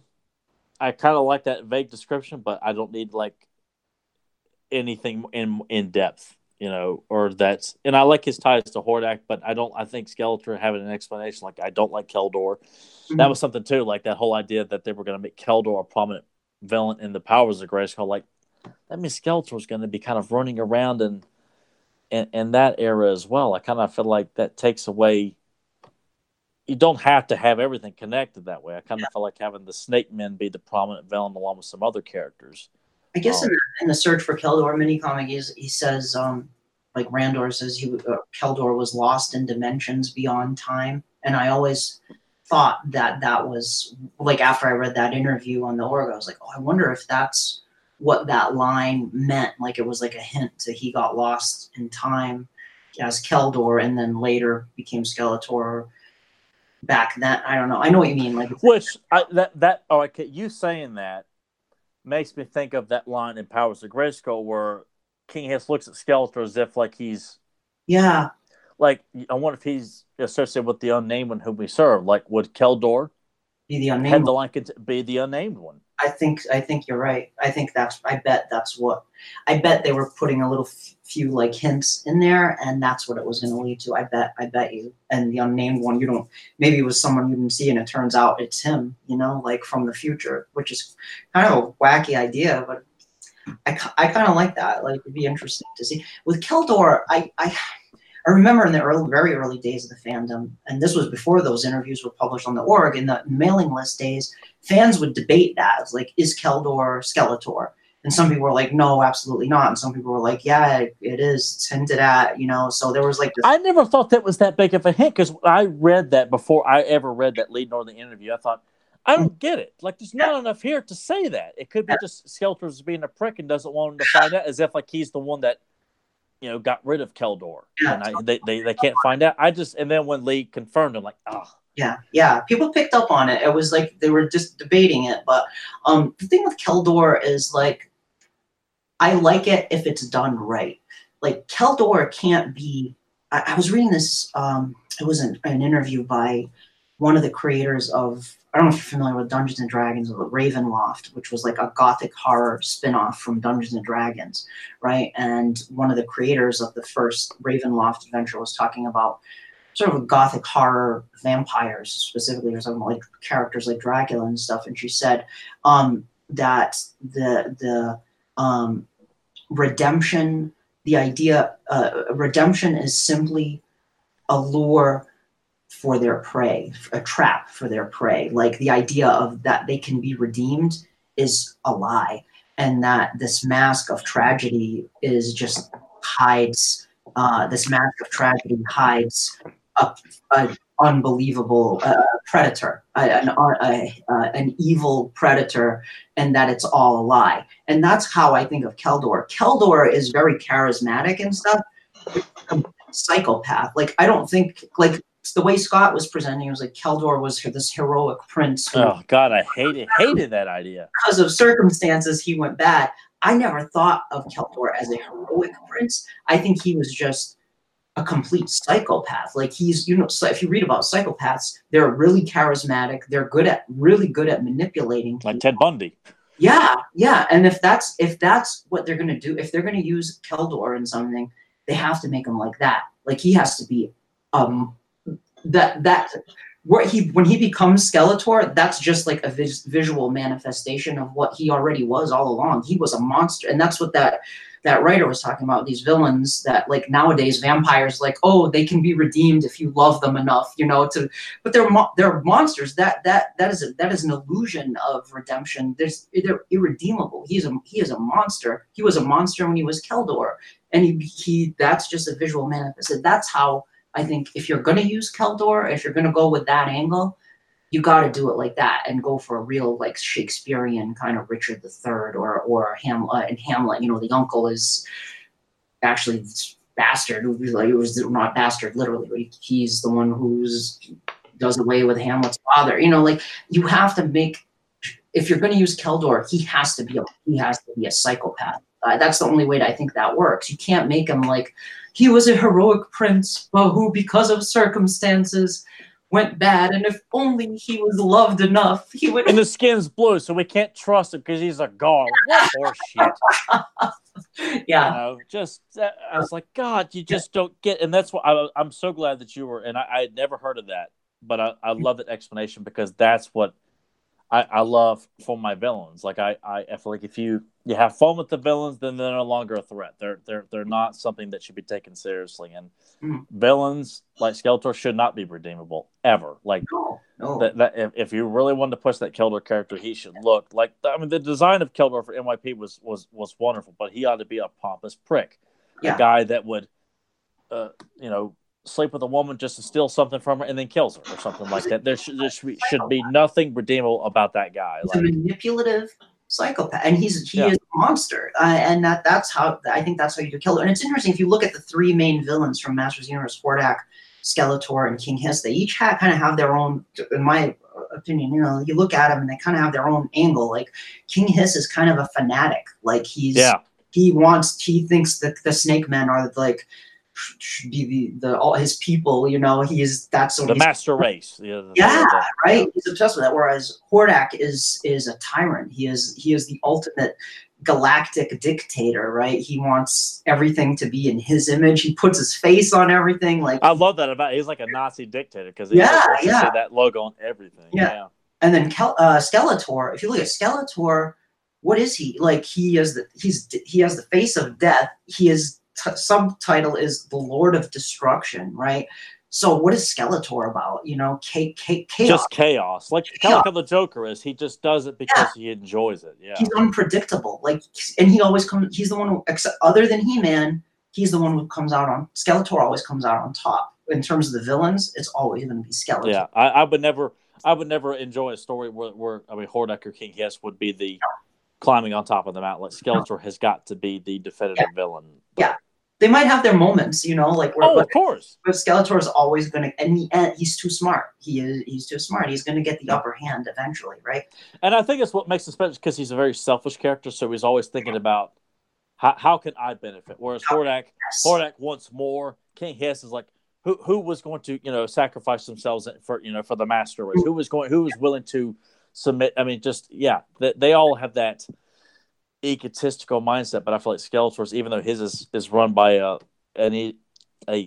very big ego, it's more of a selfish persona as opposed to it's not expanding the Empire Snake Mountain or anything like that. It's just how can I Yeah. God, you know what I'm trying to say. I hope listeners know what I'm trying to It's say. all about him. It's how is this going to benefit me? But it's also there's a real darkness to Skeletor too. Like it's like that hole will never be filled. Like he always needs more and more and more, and it ultimately it leads to destruction. That he's the Lord of Destruction, right? So I think even if you play it as the demon from another dimension, or if you do the Keldor transformed into Skeletor, it has to kind of be played the same way, you know. I don't even know how we got on this topic. we have done a rabbit hole from talking about the Green Witch to Bios to Skeletor's background. I mean, but that's a great He-Man discussion. Like that just shows you, like fans, if you think it's just about toys, nothing else, we just sat here and just spitballed. None of this was planned other than we said we're going to talk witches in this story. Everything else was all improv. Like that's how rich this property really is, people. Yeah. So witches, are we going to still talk about witches? Hell, at this point, I mean, that was a really good conversation on like Skeletor and just the pros and cons. Part of that, yeah. That's a shame, but you know, Joe's calling people a dick and had other priorities. Yeah, well, yeah. If you didn't think the quality, like I said, could get any worse, here it is. Probably the volume's just going to be just as bad. I just, yeah. So, that just. With that thing there, I know Nathan said I should have been able to use it just by plugging it back in, but when it goes to 1% and I do that, it doesn't even acknowledge it and it shuts it off. So I'm probably going to be going to, and I'm looking right now, I'm looking at us live, and it's not even showing my face. You guys can see my face, but it's showing my profile avatar picture of Anti-Attorney Battle Cat. So that's how bad this is for me. But I was going to say, I know we have a lot of people here that were having questions, and in one sense, we did cover the main witch. We didn't get to all of them, but I know a lot of them they're in different parts of the country. They might be going to sleep here in a bit. I know they wanted to ask you questions, Daniel. Are you saying we're putting them to sleep without a discussion on Skeletor? No. I mean, we might not be able to go into the other witches because it would take a while. It's just a reason to have Danielle back anyway. Like, we weren't going to do that already. But how am I going to promote this podcast tonight? Like, when I promote after this, how am I going to promote it? Like, how do I promote this?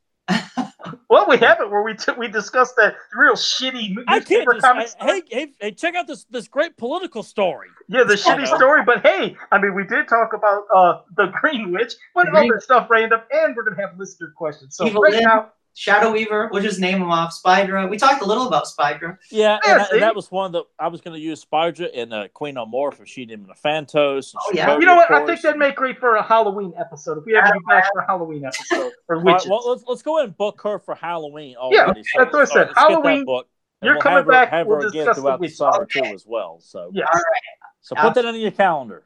All right. Well, now it is time for all you listeners and people that are in the chat room. Shoot us any questions you want, and I'll at least hit with one that I've seen right here from Eric Munoz, who had a question for Danielle. Said, ask her about the bio on the Sword of Gaz. I don't actually know what that is. What is that? Oh, okay. So Eric Marshall wrote that bio. When they released Vicor, one of the accessories he came with was the sword from the Mark Taylor drawing. You just see the sword kind of in his belt there. It's holstered, but or sheathed rather. And so in the ad copy for Mattel, when they released the Vicor figure, remember on the Matty Collector page, you go and see the ad copy, and it would have like a description of the figure. It's like Vicor comes with his axe, and it said, and the Sword of Gaz. Right. I remember that. Yeah. Yeah. Scott would, or I don't know if it was Scott or some copywriter at Mattel would name those accessories, right? So that was the official name per Mattel. Like Mattel sanctioned that as the name. So Eric wrote a bio. One of the things we've been doing, like with the artifacts, it's like, well, it sounds kind of ridiculous. We use the word bio, but it's actually more like history cards. Honestly, it's like, okay. What is the history of this?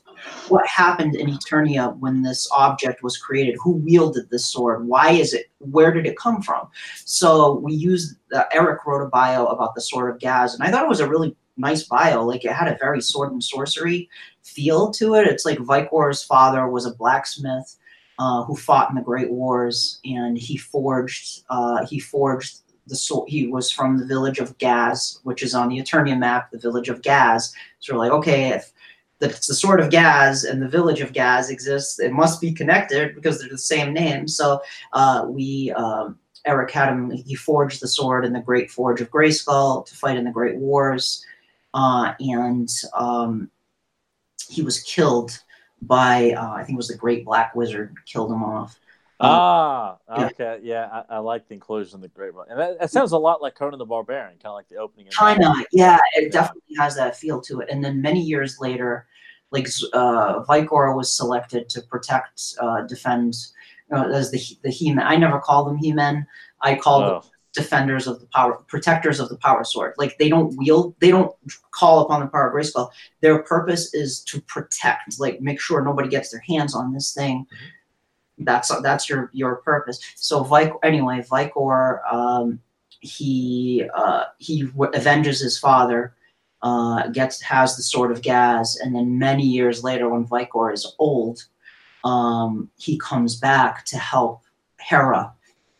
So we had Hera, you know that design for She-Ra? It's an early design for She-Ra with the black hair.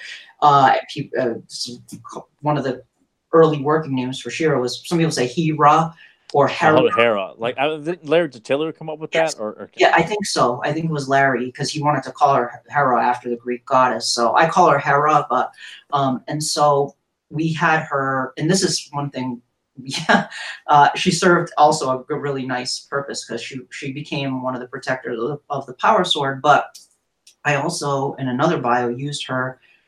One thing I hated that they did in the bios was they made Hero. They included Hero in classics, but they made him like King Grayskull's friend who brings the power sword from outer space, but he's not He-Man's ancestor. And I'm like, no, absolutely. Eric and I were both like, he has to be He-Man and She-Ra's ancestor. He has to be. Thank you, God. So he has to be. I mean, but we couldn't get rid of King Grayskull because King Grayskull was there. So it's like, okay. Can you at least tell me you wanted to get rid of King Grayskull? Is that what you're trying to tell me? Yes. Yeah.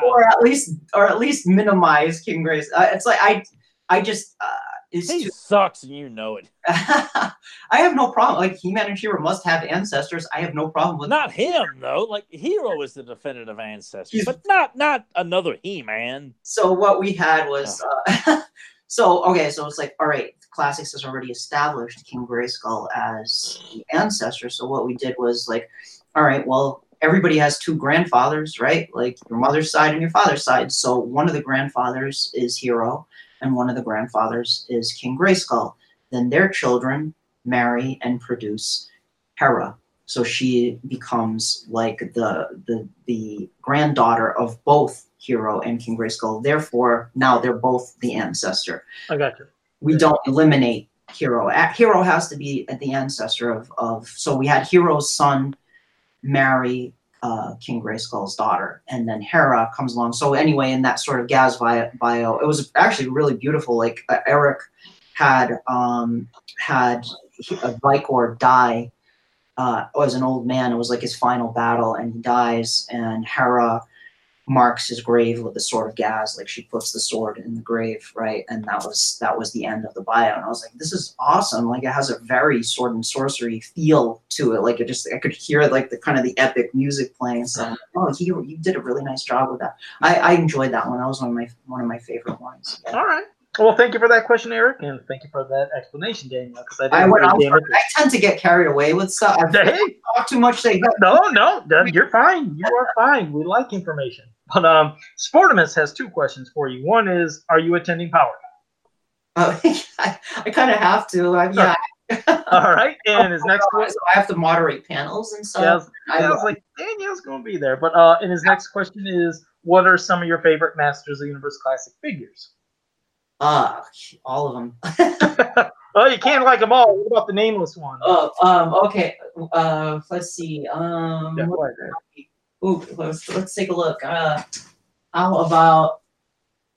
I'll go with. You know what? I love the Orko Classics figure. I love him, but I don't like the colors. That's the only. He's too. It's a little too dark. The robe. So, but I do love the sculpt for that Orko figure, and he looks great. Like the '80s one, like he looks awesome. Yeah, he just looks like he from the Filmation cartoon. So I'm gonna go with Orko. Okay. All right. And Spike has a question. Which is Danielle's favorite UK annual? Oh, Spike was very kind. I don't know if I'm supposed to say. I'm going to take the liberty of doing this. Spike was really kind, and he sent me like the UK annuals in the mail, along with some Ladybird books, which was extremely kind of him to do. And I have, sadly, I am there. The first one is next to my bed, which I am going to start reading because I just finished reading The Haunting of Hill House by Shirley Jackson, and the next book underneath that was the first UK annual. So I'm going to dive in this summer, Spike. I'm going to be reading those UK annuals all summer, and I promise you by the end of the summer I will have an answer for you as to that question. I suspect the first one, I see Fakers in there in Prison Star. So yeah, and prepare yourself for some different versions of Orko, different colors. He changes colors quite a bit. And Val Staples popped up and said, "Yeah, you better be at PowerCon." So Val's in here. No way. Oh, okay, Val. I'll be there, but I definitely want I'm gonna need some favors here. I'm gonna need about at least 5 shots of whatever of alcohol of each of the drinks that, because Val does these themed drinks for PowerCon, so I want one each. All right, we'll see. I heard something about alcohol and drinks. Oh God, I'm gonna have to pop in. Hey, hello everybody. Hey. Pop in. Oh look, there's I should have shut that door because I'm gonna do that now because I don't want you guys to just see the toilet. That's the throne room. No, we've already talked about this time. The throne room is the other bathroom. That's not the one that we do the other business in. I'll be back. I see Brutus the Barber Beefcake, and not the barber. Isn't he your favorite wrestler, Nathan? What do you, there's nothing up there.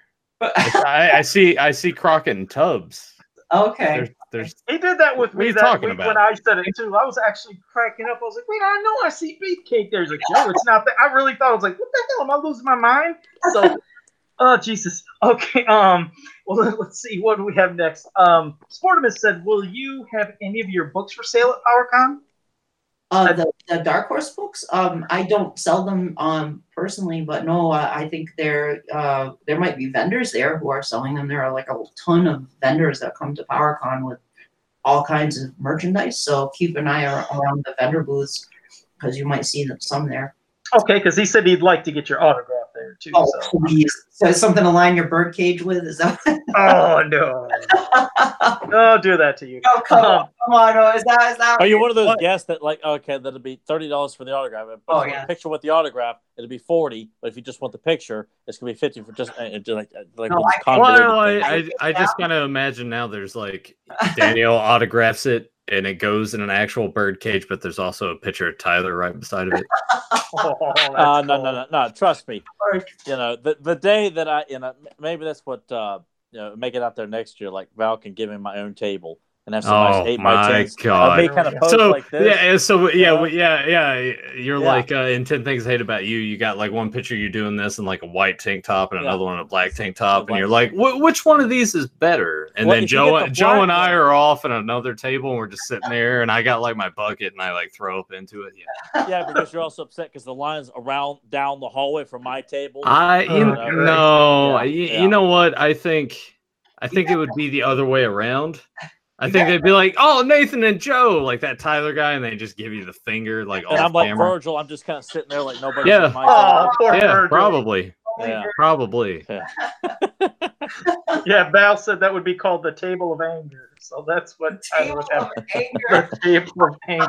You gotta like set the table up in a way to where like he can flip it over, but it can just like pop right back up. Doing some of the Thundercats. Yeah, so like some. Oh yeah.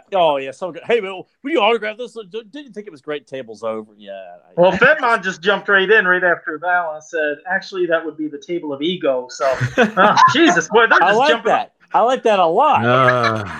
And everyone around you just has trouble breathing. We're all just sitting there all day gasping for air. Yeah. Like if Daniel come up with like my own personal bio for how the ego got so big. Like it would be great. You know? And then you force Danielle to like write the bio for you too to like no. up she the ante. Be able to do it at her own free will because I just be there so he can draw it too. Absolutely. You know. By the way, we need you to go back and rechange that goofy ass version of Hero and change it to this version over here. You can come up with whatever you want. I trust you. Just make sure we use this much more competent and much more realistic version of what the Son of He-Man would look like in a bio, you know, or in the classic. That was going to make you cosplay if you come to PowerCon now. I got no problem with that. I'll give my own table. I'll cosplay. But you got to cosplay as Netflix She-Ra. Oh, shit. I'll be outside picking that one. No. That would be epic. I'll pay for your flight if you do. there you go. He's like, "Mom, do it. Done. That's a done deal. We will virtually shake hands on that one. Yeah, an outfit like that has to be tailor made for me. Okay, I don't just have an ordinary like extra large or double XL here. Like I have to be tailor made for that kind of thing. Sweet Christ! You know, we got to get my measurements for the arms. Oh my god, the Ric Flair of fans of power, and ladies and gentlemen. My legs wearing that goofy ass outfit anyway too. Like you know, I'm wearing I'm burning it all out there. I'm like Robert Williams and Mrs. Doubtfire. You see the hair legs? That's just the way God made me. Well, Val says I like it. Already putting Tyler in cosplay on the books for 2020. So there we go. You're already like on the website as an attraction. All right, Val, put me as the first announced guest for 2020 PowerCon. It's Tyler Baker, you know, in cosplay. In She-Ra cosplay. We get like a dunk tank where people can throw shit at you and like drop you down in the water. That might make a lot of money. It might. You have to hit like the bullseye, like it's my ego or something like that. Yeah. It's just like your forehead, which is about as big as mine. They'd be rolling in the dough. Picture that if they had a dunk tank. My God, they'd be just like, God damn, I want to dunk again. You know what? I feel like everyone here in the chat room would everybody would come to PowerCon just to like make sure that they dunk you into something. Am I that hated in this community that people are that? I'm just curious because if it is, I think it's great because I would love to be a heel in this community here. But the heel you love to hate, kind of like Martin Cove in Karate Kid, like he's a prick, but you love him so much. No, I think it's like X-Pac heat. No. There is no Tyler Baker sucks chance or anything like that. Are you sure? You don't read the chat. Oh, Jesus. Well, let's get to another question from Spike. Spike said, which of the new bios would you recommend for Joe, Tyler, and Nathan to read as a good entry point, Danielle? For an entry point, I think that's going to be tough because a lot of them are like reference other things, but I think like straight up bios, like I think the Screech one was pretty. That was badass. Straightforward one. I think Stridor is a pretty straightforward one that doesn't I'm trying to think of ones that don't reference like the lore that was established over the years and that were just like straight up like here's what this character's. But did you do Lodar? Eric did Lodar. Yeah, all right. So America's the first ones I remember hearing you guys had done was like Fangor, Lodar, Hawk, and Quake. Yeah. Quake might be Quake does reference some of the previous stuff, but not much. It's mostly stands on its own. I like the way that the Karg one turned out. I thought that was good. Pretty good. I'm trying to think what else. I have to give it a little more thought, but those are some of the ones I think you could read that are not dependent on previous stuff. So no Technovirus or Technovest in upcoming bios, right? Either Eric or I have referenced the Technovest. and it wouldn't be a thing where Joe was like, "This is garbage." I don't know. I was thinking about like early on where Joe was like, "I didn't read the bios." Like, oh, you know that Danielle's working on. Oh shit! I'm sorry. He knocks over his tablet. I got to switch to my laptop. Everything's fine. Right. Well, I was gonna say, Nathan. Yes. You might, if you could, Nathan's going to have to take over for me. I have to get off here. But Danielle, it was a pleasure speaking with you again. We're going to be doing this again soon. And Tyler, Nathan, Danielle, I have to go. And yeah, we got you, Joe. I'll wrap it up and answer any more questions we got left. And I will be vigilant in the chat. All right, Joe. Thanks for having me on. Yeah, it was great having you. We'll have to have you on again. And thanks. I'll see you guys. Okay. All right, take off, Joe. We got you, bud. All right, bye.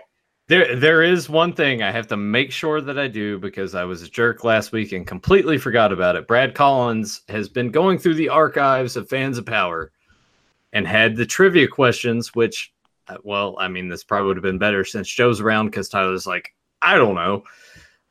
What episode? Maybe that was last week's. Looking. So Nathan can't even get it right. Brad, hey, hang on. There's a lot of stuff.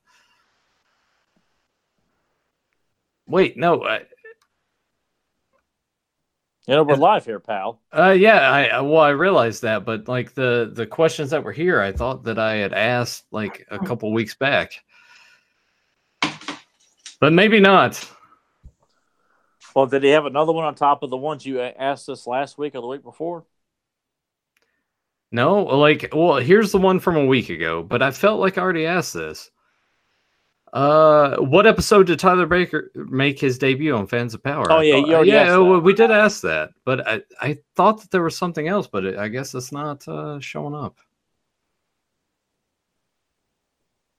That's really strange. Well, I apologize for that. Go ahead, Tyler. I'm sitting here scrolling through it now. I was like, I'm pretty sure I asked that. Like you were on it with Brian Ozone and Joe. Like it was Joe and Brian Ozone, and then yeah. So yeah, it was supposed to be all three of us at first because we had several. But I could have swore that he did send me something else before that. I'm gonna go my phone right now and insult Val. Well, are there any more questions, Nathan, before we kind of start doing the wrap up and insult Val? Let's see.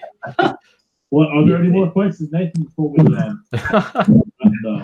up and insult Val? Wait, where's that coming from? I think that's coming from Danielle. I'm sorry. I'll get out of there. Okay. Are people talking in the chat room? Oh, I'm sorry. There we go. Okay. God, I feel like I was in like a room at the Overlook Hotel. That's weird. I'm hearing like all these like ghost sounds and shit. I went to the YouTube channel and I guess it just like was the audio from the YouTube was. Oh, okay. Like, what the hell? Like, am I the only one hearing all this stuff? Steve, it was Val's fault. I blame Val. Anytime anything goes wrong, I suggest you just blame Val. Good strategy. Yeah, I guess he's so used to taking the blame for everything else. Like, all right. Well, we do have a question from Sportimus, and this might be a little tricky. Do you, Penny, think that this is Super 7's last year for making Master Universe figures? Do I think that? All of them, or just the classics? Yeah, I was gonna say they're gonna keep making certain. They're gonna make Reaction. I'm pretty sure that's not going anywhere. For classics, I mean, I don't want to say it. I mean, the writing is kind of seems to be on the wall based on some of the stuff Brian was saying. Like he was like, it's not. He said classics is not ending, but they might have to take a break from it because of the movie. So he said that, and then you see the PowerCon figures are Mattel, being made by Mattel, not by Super 7. I can't answer that. I don't know for sure if that's like, I'm just going off what Brian said and what kind of the stuff we're seeing. He made it pretty clear that they're going to keep doing Reaction figures. So. Well, I'll ask this then. Why do you think, because the movie coming out, why would that stop the classics line and put it on hold for a little bit? Like, I don't, in my head, Mattel is attached to the property. It's their property. If the movie's coming out, they want to be responsible for products coming out. I don't even know if it's going to go on hold. Like, I don't think anybody really knows. Like, it's kind of like Mattel makes that call. Like, if Mattel's like, hey, we want to do like 4 classics figures a year, for example. I'm just throwing that out there. You know, and we're going to sell them at the Mattel shop. I don't know. That might happen. Who knows? But for the movie, I think from what I understand, at least from what Brian Flynn was saying when he was on Roast Google, it just kind of sounds like, and when he was on, he's been, you know, he's done some interviews, and he said that Mattel is kind of pulling in the reins a little bit, I think, on some of this stuff because the movie's in development. I don't know why they do that kind of thing. To me, it's cute. To me, it's like apples and oranges. You know, it's like if you're going to release a wave of classics figures, who's going to be in that? Like, you know, characters like Hunger the Harpy or Lady Slither or King Nero or Massive Power Demons or whatever, things like that. That's not going to compete with a movie toy line where you're releasing like He-Man and Skeletor and Teela and Men-at-Arms and Beastman. Like those are the main famous characters, right? Or something like the Origins line, which I'm guessing they're going to do stuff like, you know, like Stratos and those kinds of characters, Merman, characters that are famous. So there's no, it's two different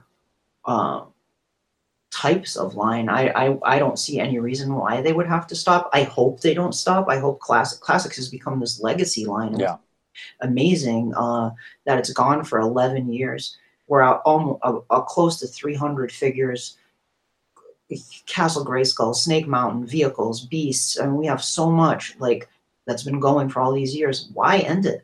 Like, just let it, like, kind of like just Marvel Legends, you know, like it's just let it keep, even if it's like only a couple of figures a year, 4 figures a year or something like that. Why end it? Let it keep going in the background of whatever else is going on. I agree. You know, that's how I feel about it. But I don't make those. I don't work for Mattel. I don't know what their decision-making process is. I don't know why they would want it, or if they would want to get rid of all other lines except for what they want to do. I don't know. Yeah, because to me that doesn't make much sense. If this is already proven to be a success, even if the movie's coming out, I don't see why you would sort of stop this just because a movie's coming out. Like, to me, it seems there's a way to have this and have this too. Zen Brown also had a question. I remember reading in a bio that Ram Man had an apprentice. Who is he? Oh, okay, so you have Hero, the son of He-Man era. Well, in the son of He-Man in the Lou Scheimer Bible, and then in the Classics mini comic, they included I don't know if you remember this in the mini comic, but it had a spread with the new heroic warriors. With Manny Faces, Forklift, Kayla. Yeah, one of them was Ram Man 2, right? So I remember that one. So we're like, who the hell is Ram Man 2? Like, where did he come from? Like, what happened to Ram Man 1? Why is there a Ram Man 2? So we came up with this idea that Ram Man 2 was like a young guy, a kid, you know, that Ram Man saved his life, and he always looked up. He looked up to Ram Man, so he kind of trained him and had special armor. But when he got older, he had special armor made for him to become his apprentice. And then Ram Man got called away on a mission. You know, we had, because a lot of the characters kind of disappeared. It's like, it's like all these new characters like Kayla and Forklift and stuff, but it's like, where's Battle Cat? Where's Cyclone? Where's Ram Man? Where's Manny Faces? So we sent them away, all the like famous characters kind of away on a mission. And that was actually one where we introduced a German villain, Satma, who's a wizard in the German audio plays, who lives in this dimension called hyperspace. This is straight out of the German audio play. And time in this other dimension passes differently than it does in Eternia. So even if you're there for like a few minutes in hyperspace, on Eternia, like weeks and months can go by. So we sent those characters over to fight Satma in hyperspace, the famous characters. And so while Ram Man was gone, he left his apprentice sort of in his place, and he took on the mantle of Ram Man, because that was we didn't want to get rid of the original Ram Man, who we all love. Like, we're not going to kill Ram Man. Like, no way. Like, that's Rammy. Like, I'm not going to get rid of Ram Man, but we had to figure out a way to justify why is there a Ram Man 2 in this mini comic? Why does this guy exist? So we made him Ram Man's apprentice, and he takes on the mantle of Ram Man while Ram Man's away in honor of Ram Man, because Ram Man saved his life years ago. So I like that. I like that a lot. Yeah, thanks. It was the only way I could think to kind of make that work. And Eric and I kind of hashed it out a little bit. It's like, we're not going to get rid of Ram Man and replace him with Ram Man 2. Like, I didn't like that. So Fedmon asks, Danielle, would you remain a Fans of Power host if we put you on payroll? We should have enough people in the chat to pay you at least scale. I think Val would fire me from Roast Google dinner, so the answer is yes. Wait, so you're saying Val says Roast Google's better than our podcast? Tyler, it's fine. Fans of Power is the NWO Wolf Pack. That's right, the Wolf Pack. The Wolf. Why is it the Wolf Pack? Because we have the best of the best. We have Kevin Nash. We got your Lex Lugers. We got your Stings. All of those are on this faction. The NWO Black and White. Who they have? Stevie Ray. Sign me up, then. I want to be Vincent, BK Wall Street, Scott Norton, Buff Bagwell. All those guys. The B team. Disciple. Sign me up. And Podcasters the Universe too. I'm joining them too. Hear that, Val? You got to sweeten the pot. We're gonna have to have like an Ultimate Alliance or something like that. Oh, there we go. Yeah, Ultimate crossover. Oh, I was told too that you mentioned our podcast on Roast Google. Like, have we broken through and made an appearance on Roast Google a while back? Oh, I've mentioned you guys several times. Well, I'll be damned. Yeah, so is we all have. I know Val has as well. Like every once in a while, like when we're in conversation, we'll mention something you guys brought up or stuff like that.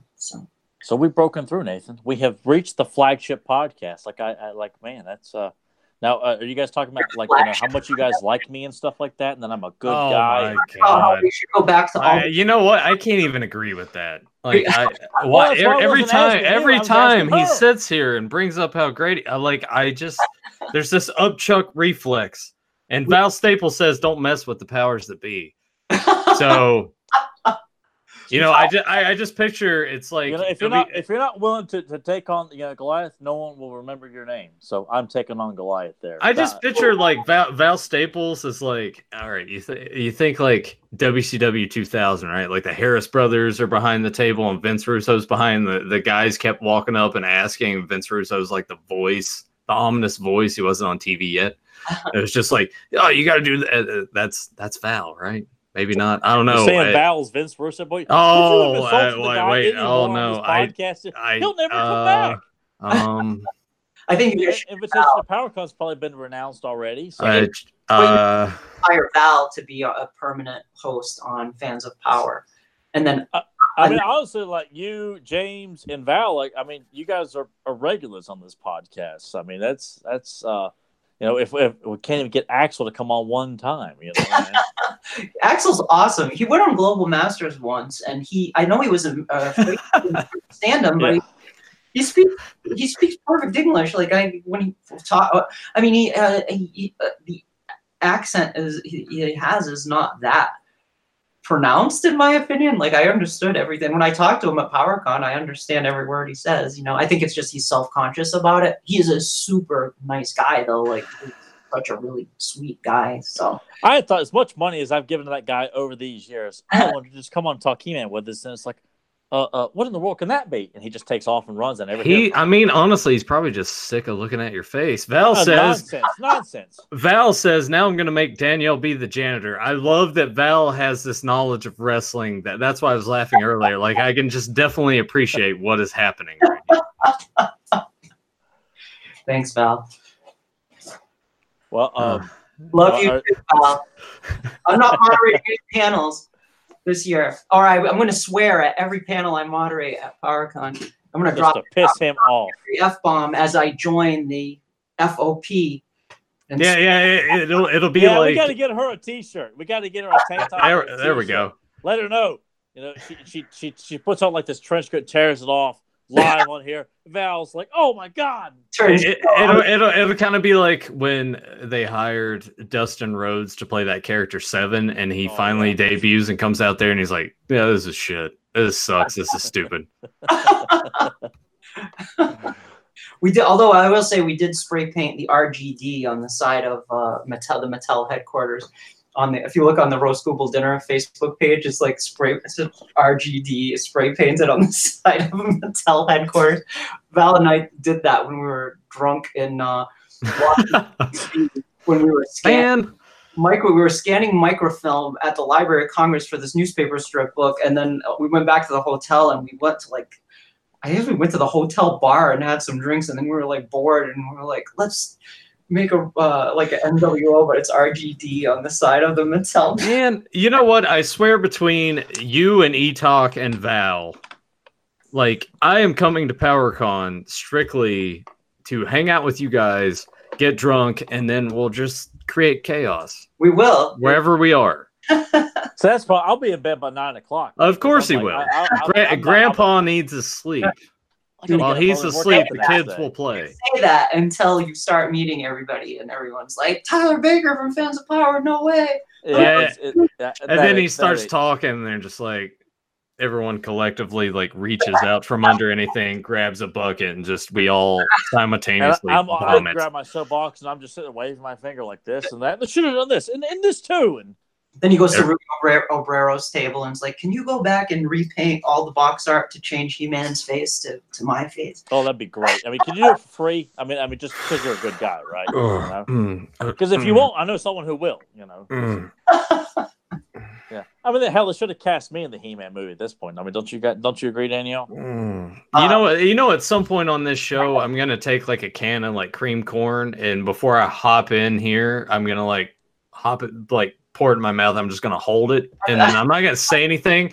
And then the second that you do that, I'm going to make sure that door's open because the toilet is visible in the camera view. So you're going to keep and I'm going to go. In your mouth. I'm just going to be like, ugh.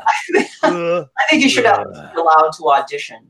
All right, let's have the audition for the role of He-Man. You're on, Tyler. Okay, welcome. We've heard you want to audition for the role of He-Man. Would you please just give us your favorite He-Man line? He would shit his pants. Oh no, I'll do it right now. Do it. Let's hear it. Great. Here we go. Sony, by the way, if you're watching, and since it's on hiatus, maybe not, no one really knows, I guess. All right, Tyler, go. All right, I'm running this thing through my head here. I'm trying to the scene. I'm all trying right, to next. make sure. Next. Oh, shut the hell up here. I believe in saving lives, even your enemies. I may be your enemy, but you're not mine. Huh? No. Do not encourage him. I thought that was. You know what? I thought that was for being on the spot and not having any preparation for it. It was a decent audition. Hey, is that Brutus the Barber Beefcake in the background? I'll see. He's gonna go officially flush his head in the toilet. I thought there was some quality there. I don't know. What do you guys in the chat room think? Should He-Man? I think when I first saw you on Fans of Power, I asked Joe if you were a pro wrestler. I literally thought you were actually a professional wrestler because you were doing the whole heel thing. Doing the whole heel thing. I was like, because you were like, this sucks. I'm gonna burn this comic book. And is he an actual pro wrestler? I think Tyler could be why? You could be his manager. And me and Nathan have discussed that too, where he's manager. Oh, that'd be awesome. As long as eventually in the storyline I can turn on him and hit him in the head with the chair. Okay, it's a deal.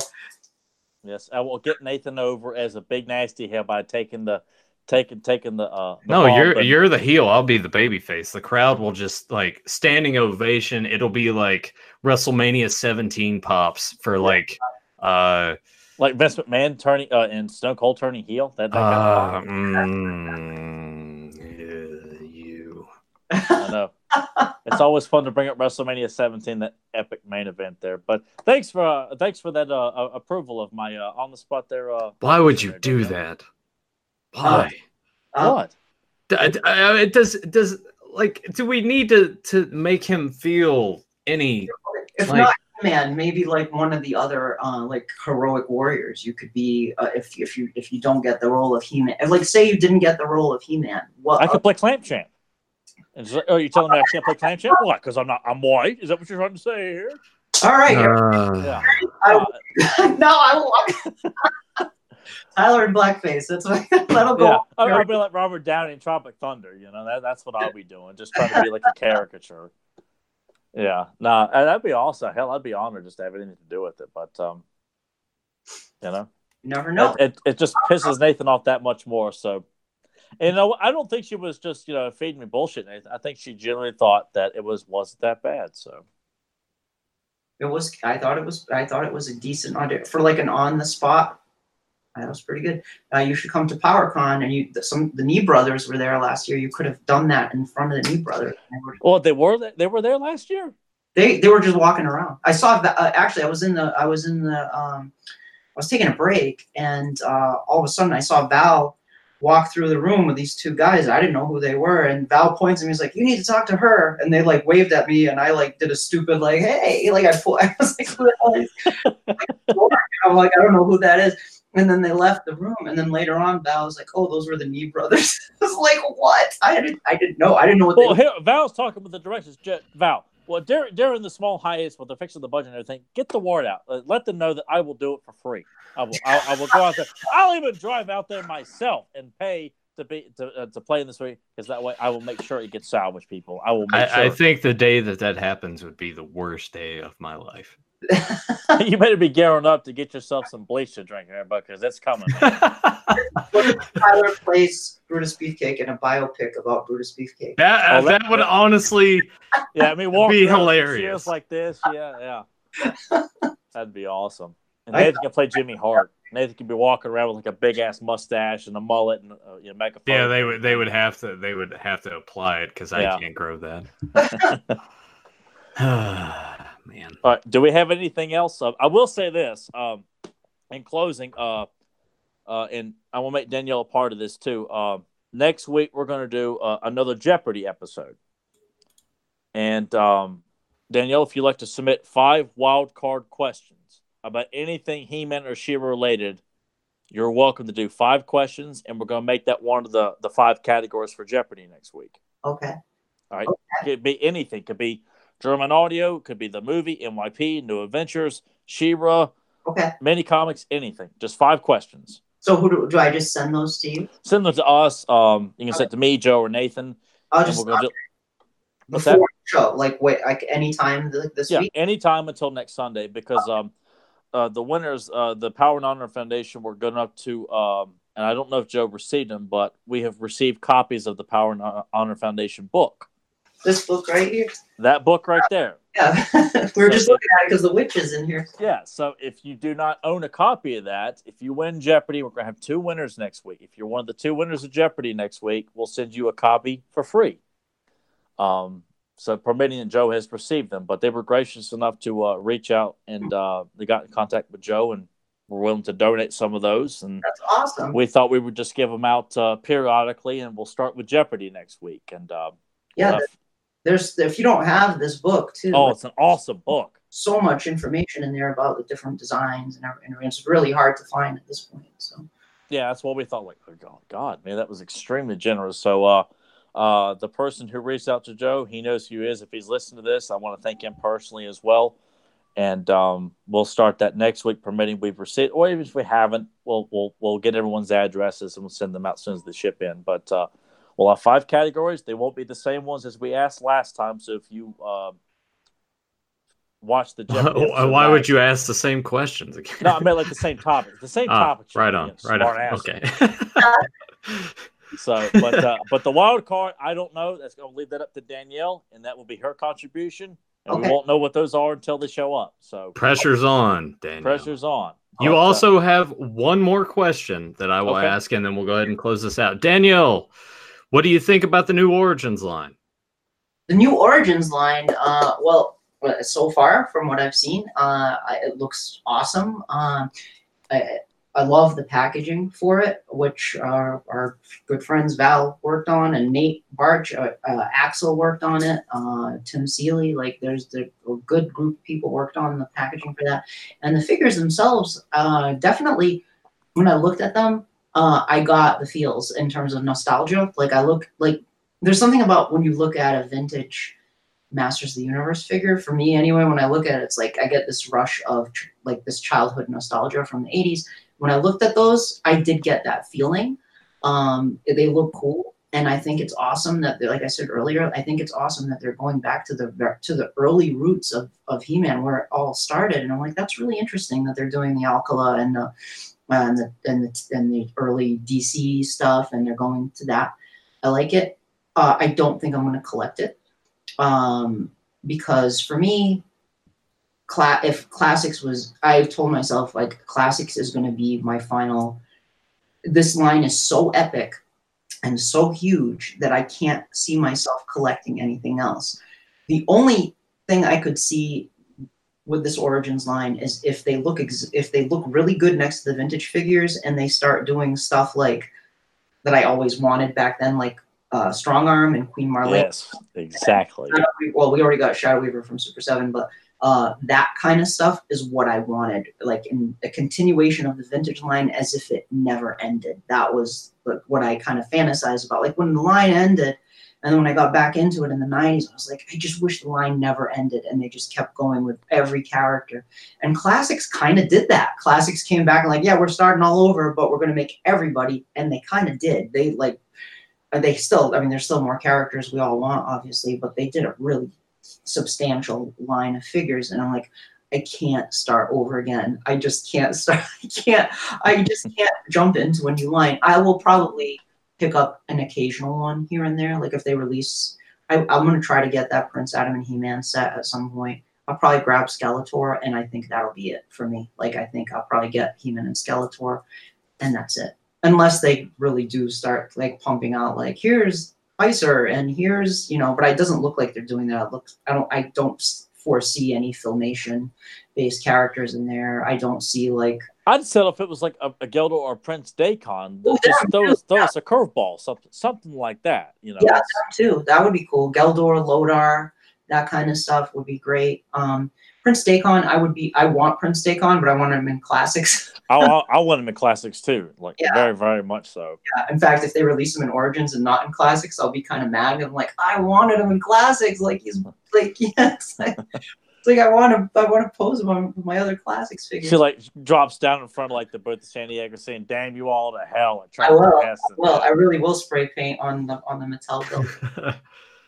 Just violent tirades, like or Slamurai, or those guys, the '88 wave. The other thing I still want the, like, what is it, Plasma or Hot Shot? What was the original name for the character? Oh, I'll tell you. Okay, so that was a situation where we got Val, me, and Eric each kind of took characters and named them because they didn't have names. So I came up with the name Hot Shot because I came up with his power. He's plasma, like kind of like Cyclops or Havoc from the X-Men. Like, yeah, it can shoot plasma blasts, and he can create plasma weapons. And so he had an H on his chest though, originally, and I was like, let's call him Hot Shot, because he can shoot these hot plasma blasts. And Val liked that idea. He liked the name. We kind of went back and forth a lot with some names, and Val, he made the final call on that. And actually it was between him and Super 7 and Mattel. And Val was like, I like Hot Shot. So we went with that. The problem was when we looked up the trademark for it, stuff, you got to look up trademarks. There's a lot of research that goes into this stuff. Like, we have to provide these lists of references and do trademark searches for all the names that we use. It's a pain in the ass. But Hot Shot is trademarked by Hasbro. They have a trademark for a Transformers character named Hot Shot. So there's an existing toy called Hot Shot that's trademarked by Mattel's chief competitor in the industry, Hasbro. So like, this is legal issues that we don't want to get into. So then on top of that, we had to change out the hero armor as well. I don't remember why that had to happen, but we had to get rid of the hero armor, so he didn't have an H on his chest anymore. So I was like, okay. So what Eric wrote the bio for him, and I think I had suggested we use that Hotshot we put Hotshot in the bio as his nickname. Like the other heroic warriors call him Plasmar. We gave him the name Plasmar because Plasma kind of fits Extendar, Stonedar, like there are characters that have that AR at the end, so like and he's a plasma-based character, Plasmar, and then his nickname is Hotshot because we couldn't call him Hotshot because of the Hasbro thing. Gotcha. That was why we had to change it. It is I like the name Hotshot more. I do too, because when I heard Plasma, what the heck? I was confused because I never got any explanation about that. So I thought that's why that had to happen. I like Plasmar too, but it's fine. But Hotshot just rolls off like it's catchy. And it fits his personality because he's kind of Val kind of came up with the idea that he's badass. Like he hunts snake men. Like he's like he wears their pelts and stuff. Like I was gonna say like he's got pants that made out of snake skin, so he wears what he kills. You know? Yeah. He's like, and Val came up with the coral snake pattern for that and stuff. It's like he's like the Punisher almost of the snake men. You know, he's like, I mean, of the heroic warriors. Like he's kind of more of a real badass kind of character. I also came up for that one. I also had suggested that we make him give him a Latino skin tone to make. It was like he looks just like Fisto. Yeah, he looks like Fisto. I'm like, how do we make him look different enough? And I was like, how about we make him a Latino based character in terms of his appearance, because there are no Latino based characters in the line at all. Like, I thought that was an excellent touch too. Like that's why I thought he was such a memorable character, because you guys, you know, because it's just Fisto's face, but I thought I like that, making him an Hispanic character. Like that's a great expansion. I like that. You don't have, and then Val came up with I love the color scheme for his armor. Val came up with all of that, the snakeskin pants, and then the armor, the green and the white, that sort of like mint green color that he came up with,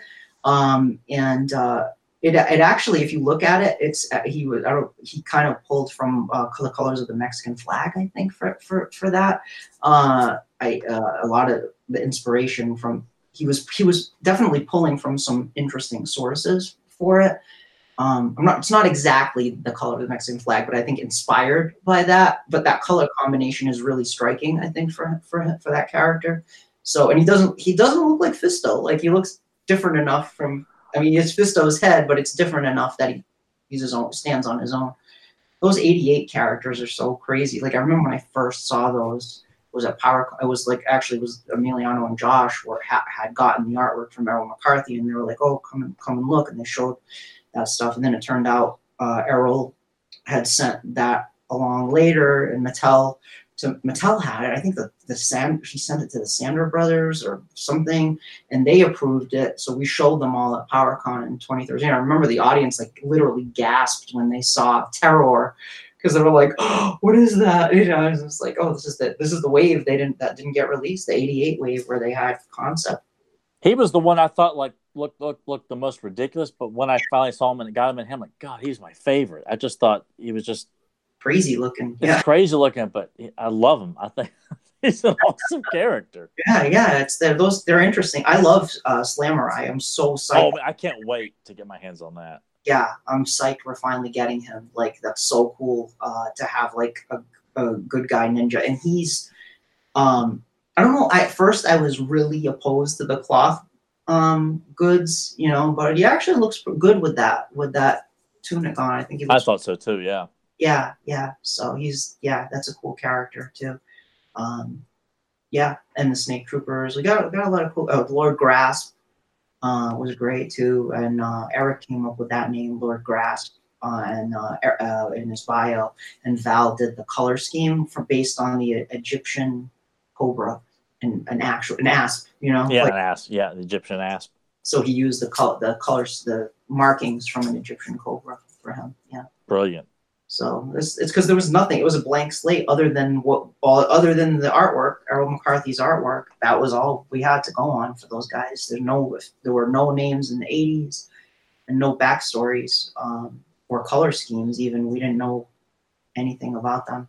Hopefully someday that'll surface, though. I'd love to find out what they had planned for that, because we know at least Strobo, he showed up in the last He-Man mag. So it's like, okay, so they must have had names for those other characters too, and color schemes for them if Strobo made it in there. So, well, for the time being, you guys did a kick-ass job on all of them. So I embrace them as my own personal lore and mythology. So, oh, cool, thanks.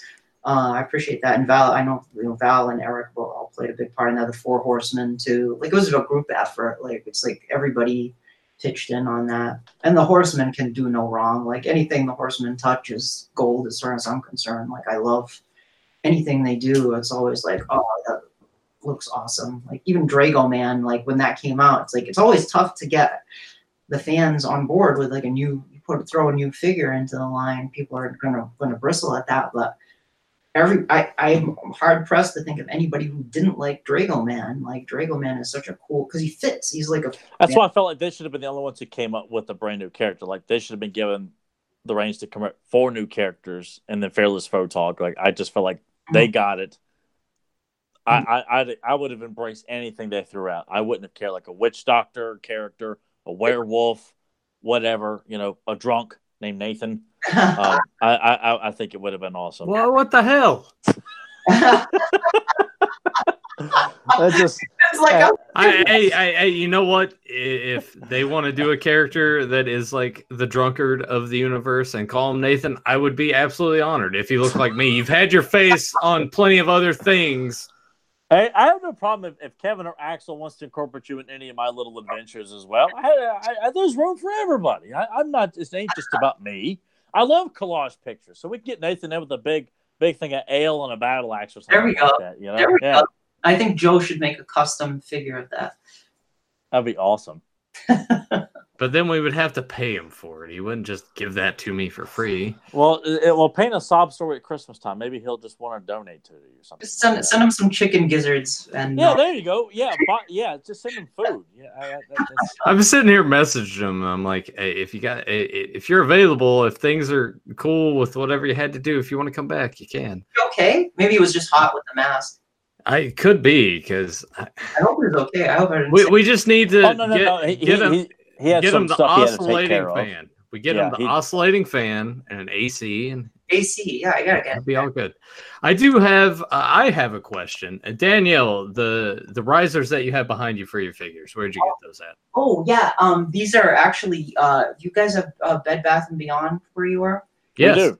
Yeah, Bed Bath and Beyond. They're like $5 or $6 a piece. They're spice racks. They're made to just put spices on them, and they sell Done. Plastic. They should be in like wherever they have the spice rack stuff. They should. Oh yeah, I'll make sure to go there, because I've been wanting, where I have all my classics in this glass case here. I felt like it would be better if they were like set up stacked like how you have them, and kind of give me more space and give me availability to sort of create more. Yeah, they work pretty well. They have like a little rubber. So it's like they don't slide around. I wish they were a little higher so you could see the figures in the back a little bit better, because some of the figures in the back are kind of obscured. Someday I want to get. I can't afford display cases, but someday I'd like to get like display cases for the whole collection with lights and stuff. Yeah. When I have my own house and stuff, if that ever happens. Well, if you go to IKEA, they have like the glass cases. I think they're about $60 a pop, and then you can get the lights that will be like the strips on each shelf. I think those are about $25. So okay, but I wonder how many of those it would take to contain an entire classic. Yeah. I mean, honestly, you're probably looking at about 6 to 8 at least. Okay. For about. Val's gonna have to start paying you. Yeah. Hey Val, where's my PowerCon paint? My fat PowerCon paint. Yeah, I think he owes you several. Val logs out right when he's out of the chat room. No, he's still here because he said Nathan was drunk skunk in disguise. Drunk skunk. Hey, oh yes, there we go. He's like the good guy according to Sincor. Yeah, oh, that's great. Awesome. That was a mascot that Val came up with for. He used to do these San Diego Comic-Con power parties at this Irish pub, and it was like always fun. Like it was like kind of like a mini PowerCon. All these fans would go, and he usually would get pretty blitz. And Val came up with a mascot for that called Drunk Skunk, and it was like Stinkor's cousin who was like drunk all the time. And he was like, he even made a sign with Drunk Skunk passed out and stuff. One year we had an 80s cover band, and they played the He-Man theme.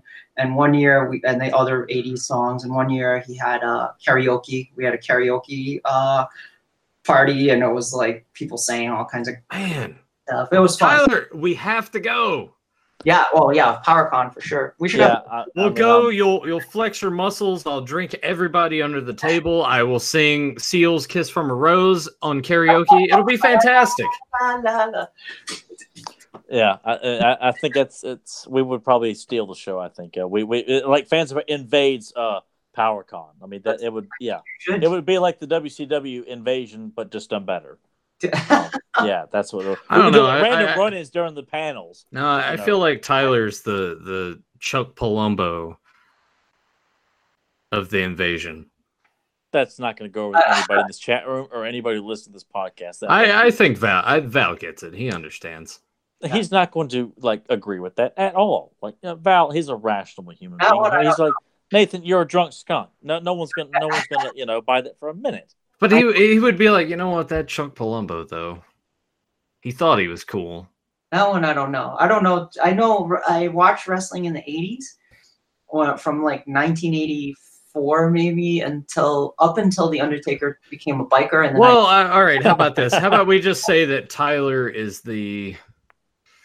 And it was mostly WWF at the time. Like, let's say that Tyler's the Coco Beware. Okay. Of fans of I know. That makes no sense to. Yeah, it does to me. It does to her because she's laughing. She gets it. She understands. Well, because she's just trying to make you feel better. I know who Coco Beware is. And he had Frankie the parrot. Yeah. I remember him. Yeah, but I mean, come on, Nathan. We all know I'm immortal here. We've got, these, they may not be moving right now, but they are pythons. Oh God. Oh. Okay, now I also got a little bit of that wave. Exactly. I'm just letting you. I could do this all night. Yeah. So we will wrap it up. Can you though? On that note, we will wrap it up. Snake. There's just a nice snake pun there for you. But what? Are you done? I'm just trying to hold back the arroz con pollo I ate earlier today. Nathan, who's that carded wrestler you have back there from the LJN? Carded wrestler. Oh wait, you're talking about the frame over here? Oh, it's a frame. Oh, yeah, yeah. No, it's the Brutus Beefcake poster that came with the LJN. Poster that came with okay. That's right. I'm breaking kayfabe. Yeah, there is actual Brutus Beefcake figures on that shelf. No, I'm not proud of it, but I thought it'd be a nice gag. It's like, what? You hate him? I'm like, yeah, I do. But that's Steve Gutenberg. He was in a tag team with Greg the Hammer Valentine, or did you hate him when he became the Barber? I've just always hated. He like the only reason he ever had a prominent place on the card is because he was like Hogan's buddy. It would be like if we went to PowerCon, and I showed up and everyone's like, yeah, and then like Tyler's back there because Tyler's obviously the beefcake of this entire team. He is the Marty Jannetty. Clearly, and Nathan would be the one to throw me through the barbershop window. So yeah, absolutely.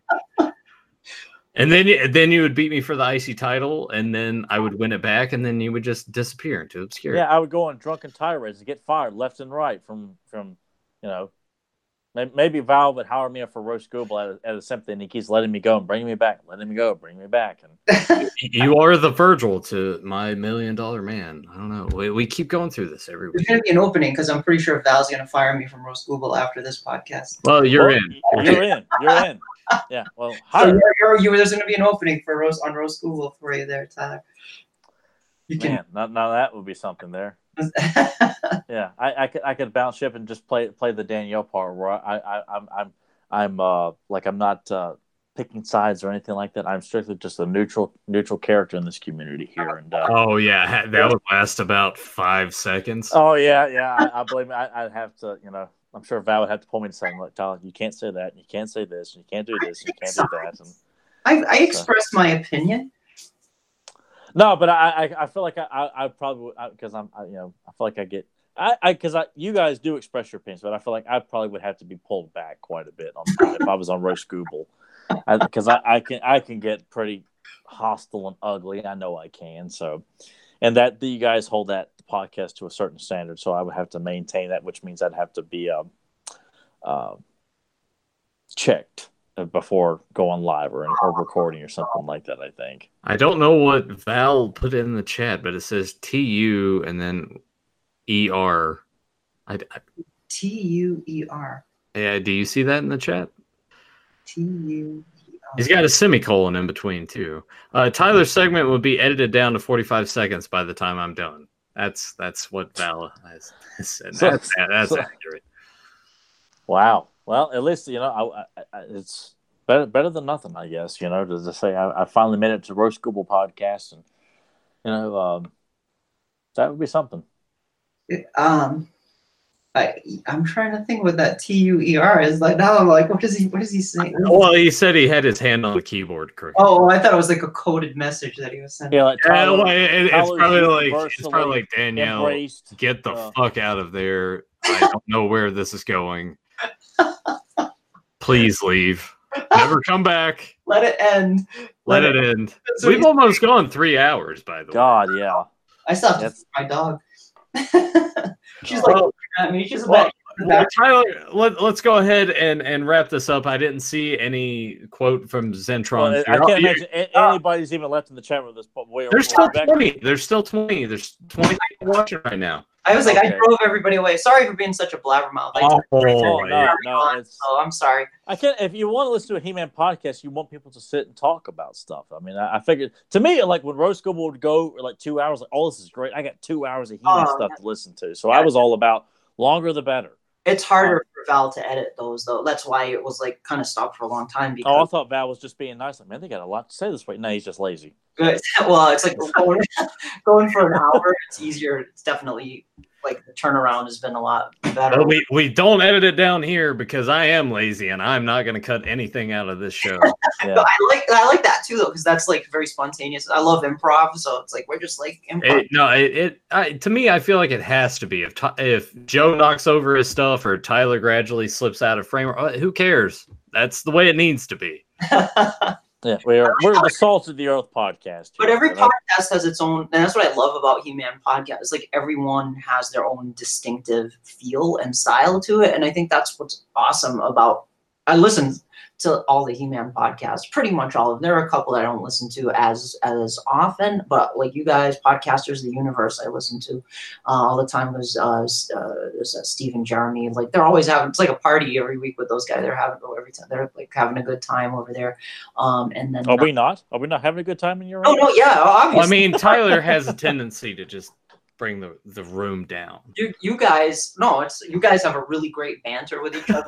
Everybody has a really interesting personality on the pod. You guys have like very strong personalities and you fit well together. I think the way you talk, and you definitely have a different approach in terms of like the things that you talk about. So I think talking like we're going to talk about this comic from 1986. Like nobody ever reviews those comics. Or today we're going to dive into this episode, or we're going to discuss this character. So I think that's a really interesting approach to it because nobody's really doing that. That's something nobody else is doing. So definitely keep doing it. Like you hear that every Masters podcast, step it up. I wish we are trailblazers. I'm kidding. I'm kidding. I look at that. I'm like inadvertently feeding in, and immediately I was like, oh my. I can feel your anger there, Nathan. You guys are definitely the angriest podcast. Oh, I'm not going to deny that for a minute. Yeah, I Definitely take great pride. Tyler's pissed off today. Like, how many F-bombs did Joe drop in the last 5 minutes? Whoa, like that episode where you guys talked about Thundercats roar, and I was like, I think that was the first time I ever heard Joe swear, and it was like, wow, he really like made up for all the times I never heard him swear, because it was like.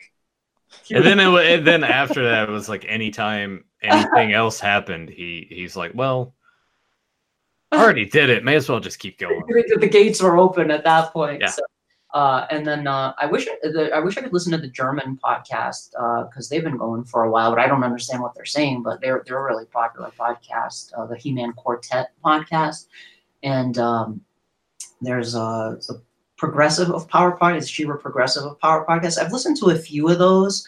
Don't listen to every episode, but my friend Jacob from the He-Man community, he's been a guest a few times on there, and they do some interesting stuff, like they role playing games based on the He-Man characters, and they do like a live podcast based on that. So then they interview a lot. They're big into the Netflix She-Ra, so I know you guys would love those episodes. So I really they could have it.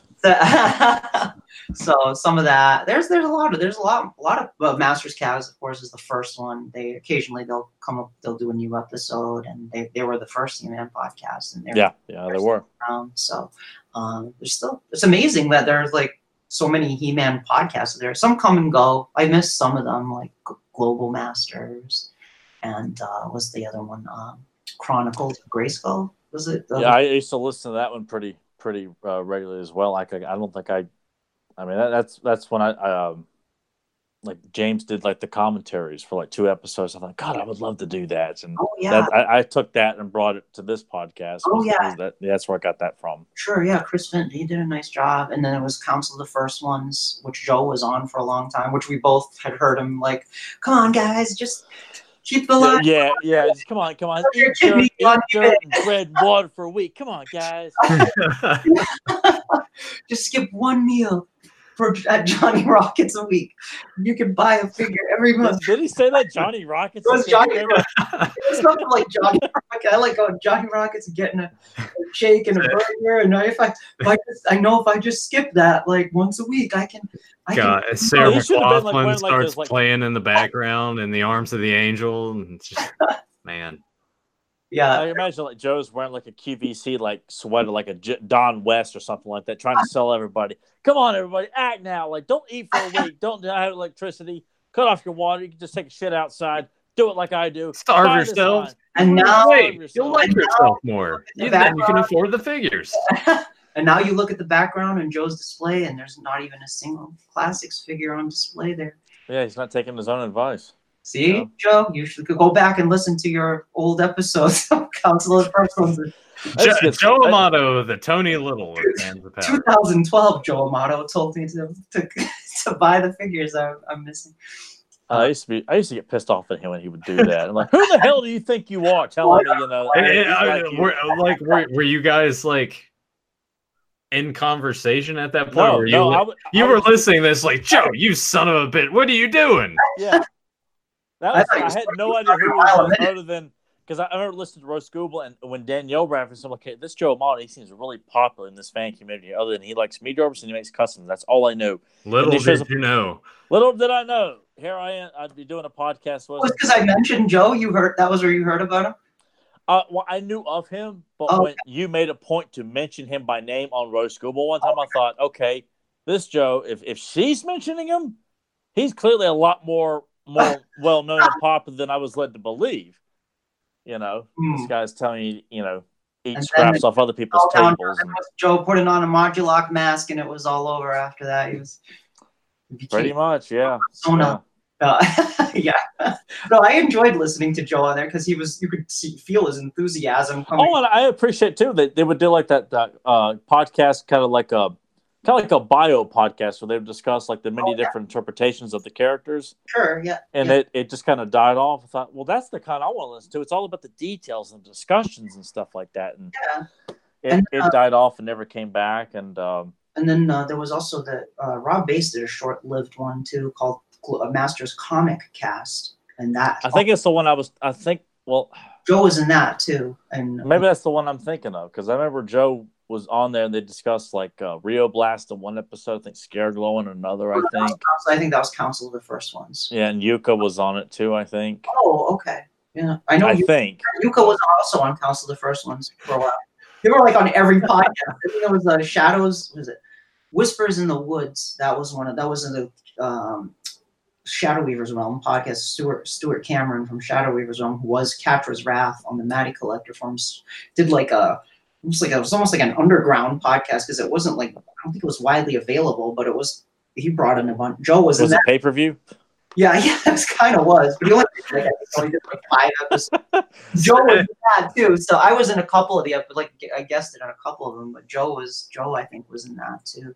This is the beautiful thing about having Danielle on the show, because you guys also don't understand that when we go off the air, we usually still talk for like another hour and a half. Like that just keeps going. We have a few things in the chat from Val. Val says people are going to be upset when they meet Tyler and find out that he's actually a sweetheart, which is partially true. Yeah. Because I've talked to Val and Danielle in private. Yeah. I think the first time I talked to Danielle, she's like, "You're nothing like you are on the podcast." So that's all just an act. He's really not. Like once you move away from He-Man talk. Yeah. Sweet guy. But when you put him on the spot about He-Man, he's like, "This is my life. This sucks. This is terrible." Total 180. Like I was like when I talked to Tyler on Skype, he was like totally super nice and polite and friendly and upbeat, and I was like, "What?" I'm like, I know it's striking. It's like when we go live for the shows, because I've known him for, God, man, how long has it been now? 18? Over 20, or close to 20 years? Yeah, 18, 19 years now. When he comes on here, I'm like, he's going for it. How did you, when you guys first met in high school, like what was was there geeky stuff that you guys like started talking about, or was it? It started with basketball. I thought he was an asshole too. Right? Well, here's why Tyler thought I was an asshole, because we had history class. It was history, right? With 10th grade history, Miss Freeman. Yeah, and the way that our high school was laid out, they had pods, so. Each of the classroom, it was like in a circle. Maybe our high school was like just the history area was in a big circle, broken up in small classrooms. Okay. Yeah. And the way that they had the classroom set up was in that circle, but in between each room they had like these dividers, but they were made out of, it was almost like just like a hard plastic. Yeah. So you could, if someone was loud enough or you heard a reaction in the other classroom, you could kind of hear it through the walls. And Tyler and I both sat in the back of the room, but we were both up against the wall. And every time I would go there during class, there would be some dick face on the other side, just like pushing against the wall. So I would like constantly like move my seat up.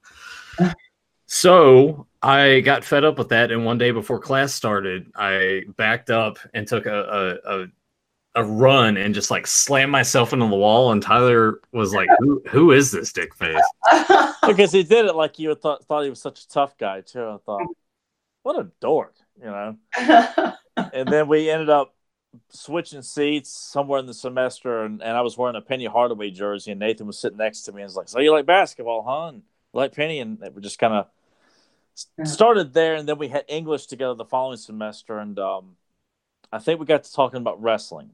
Okay. Because I had just got back into wrestling from playing SmackDown on PlayStation, and it just snowballed from there. Like Nathan was really hardcore, and if I was a mark for it, he'd make fun of me for it because I was, even though I knew it was fake, but I didn't know what was real and what wasn't, so he'd make fun of me for that. And, what a mark. Yeah. So, but it snowballed from there. So I got him into movies and revisiting these toys, and and he taught me about wrestling, and just kind of snowballed from there. So. And that was kind of the main thing, is Tyler has always had this passion for this, and we've talked about this multiple times on the show, but at this point in his life, he was very, very like super concerned that if anyone ever came over and saw the collection, that was like the end of him.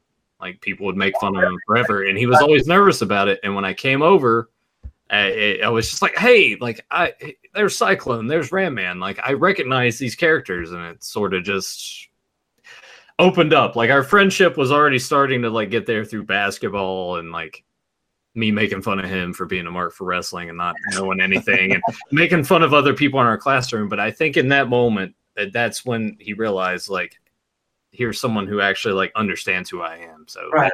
Yeah. Awesome. Yeah. Awesome story.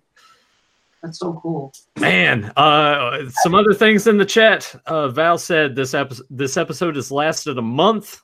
Can we say this is because he's not here? Because if Val was here, we'd be on until 4 a.m. just talking to him after we recorded. So. I'm going to put this out as a challenge. I want to have an episode where we have Danielle, we have Val, we have James, we have all of those three here with you and Joe and myself, and that's a Royal Rumble. We go for about 11 and a half hours. Oh my God. God. Fedmon said, "Can we say this is the first 2-day podcast for Fans of Power?" Yes, you can, because we've already crossed over. We're in a whole new month now. Welcome to July. Wow. Oh wow, yeah, this is the first month-long podcast. How about that? Wow. Well, what do you say we go ahead and wrap this up? Tyler, do you have any recommendations? Yeah, he's got to go to bed. I'm surprised he hasn't fallen asleep yet. He hadn't pulled an Emily. It's just like, well, look, I am tired, but I push forward till we get it done and enjoy ourselves here. But no recommendations. But I say do some studying for He-Man and She-Ra next week for Jeopardy, so you can get yourself a free copy of the Power and Honor Foundation book. We won't tell you what topics are until we actually do the show, but it could be any topic. It could be all the canons from NYP, New Adventures, She-Ra, He-Man, mini comics, movie. Well, we won't do the movie. The Italian Magic Boy comics, even that could be a topic. If you want to pull a question from that, anything that you want, it's fair game. So. I'm gonna pull for like all the most obscure canons. Oh no, do it, because I mean, last time I felt like Tyler and Joe it's like sort of softball questions for everybody. So definitely bring it for this one. No, yeah. Well, because for these books, we're not just gonna have cupcake questions. Like, no, you want these books for free, you're gonna earn it. So you can make references to this book. Hey. She could ask a question from this book, which means your ass better be on Amazon buying this book this week. Get the book. That's right. It'll be all from the newspaper strips. Or you could be in good with Danielle and she'll just mail it to you like she did for us. Thank you, by the way, for that. We thanked you enough anyway in messages, but thank you for sending that to us. Yeah, thank you so much. My pleasure. I'm glad you guys. I went to that book for Spydra, like they left out Spydra. I've got to let her know. They screwed up. I'm like, oh, wait, here she is. I found her. What? I was so eager, like, the scuba attack. Where's Tower Tools? It's not in here. Oh, here it is. It's in the I was so convinced. I was like, God, son of a bitch, they put everything in here. Yeah, I mean, it was weird for me because I added that to my wish list on Amazon the week that you're like, hey, do you guys have this book? And I was like, no, actually, I'll send it to you. Yes, please. All right, save me money. Oh, my pleasure. Like, I found some good deals on Amazon. So I'm like, these guys have to have this book. Like this, there's so much information in here about every version of He-Man practically. There were some things we couldn't get in there, like video games and stuff, but but we got pretty much the core, like 98% of He-Man stuff. When you're dedicating a section to the Tower Tools and the Cliff Climber and the Scuba Attack and things like that, still stalkers are used in this. I'm like, oh my God, still stalkers are featured prominently in this book. So I thought that was just like I should have got this book a long time ago. It was an amazing book.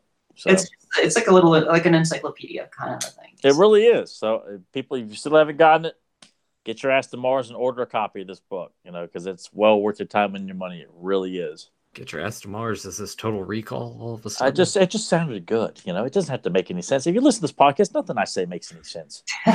Well, speaking of sounding good, if you guys are new to this channel, please hit that subscribe button, ring the bell so you get notified when we go live for Fans of Power. Usually it's Sundays, 9 p.m. Eastern, but yeah, you never know. If we have E-Talk on, if we finally get Axel on, then we'll go earlier. So definitely do that so you know when we go live. Check out all the links down below. You can download us on iTunes and Podbean. And you can download your own Joe Amato mask. I feel like more people need to do that. So make sure you click on that. Danielle, it's a pleasure having you on. thanks for being here. God, this was like the long. This is definitely the longest episode of Fans Power in history. But it's fine. I feel like if you guys didn't get something from this, then there's something wrong with you, as Tyler would say. Blow it out your ass. Yeah, you can go to hell. Yeah. Come on, people. Did I get all the sound bites? Yeah, you got it all. All right. Well, thank you guys for joining us live. There's so much activity in the chat room, and Val popped in. So if Val popped in, something's going right. Hey, we're doing something right. And Val's taking time to come be a part of this recording here. I think Val thinks we're all right. Either that, or he's like, I'm taking notes of everything Danielle said that I'm gonna probably. Or he's stealing from our podcast so we can take it to Roast Scooble and claim it off as your podcast. Are you in Boston all of a sudden? Tyler's transforming into Mark Wahlberg. Everybody, what? Get out of here. You said padcast. I say padcast. I'm not talking like I'm a Bostonian here. Dude, guy, come on. Yeah, come on, guy. You gotta talk like this guy. It's like coffee. Do I need to bring Emily in? She's from Boston. She'll hit you with all the car. Get in the car. Dude, get it. In the car, not too far from the bar. Val Staple says he's working on the lawsuit right now. So bring it on. Lawyer up. Myself, and I got my diploma in night school too. So. You bring it on, man. I will. He went to night court. He went to night court. Bull was there. He did the Two-Face voice. Everything was cool. Oh, it was awesome. Well, we hope you get. We hope. Do what? You say he did the Two-Face voice? Yeah. Oh yeah. He did for me. Yeah. Who did? Oh, Richard Mole. Oh, that's awesome. That's so cool. That was badass. And he didn't even have to think twice about it either. Like Tyler went up to him and was like, "Hey, Two-Face," and he just went. He started thanking him in his Two-Face voice. Oh, he was such a good Two-Face. He is the definitive Two-Face. Nobody was going to come close to that. Yep. Speaking of which, Danielle, we gotta bring you back to Capes and Commentaries for some Batman talk. Whether it's animated series, Batman Returns, like we planned, we'll figure it out. Sounds good. Let's do it. Well, we hope you guys enjoyed this super extra long 2-day, month-long episode of Fans of Power. And until then, have a powerful day. A buck? How do you manage a buck? All right, that's all on you, Danielle. Me? Oh, wait, put me on the spot. Hey, guys, thank you so much for having me on the show. Great. She's completely back in the moment. Journey. You got to guess this quote. And no one's really supposed to ever guess it. It's just my sign-off. Wait, say it again. Say it again. A buck.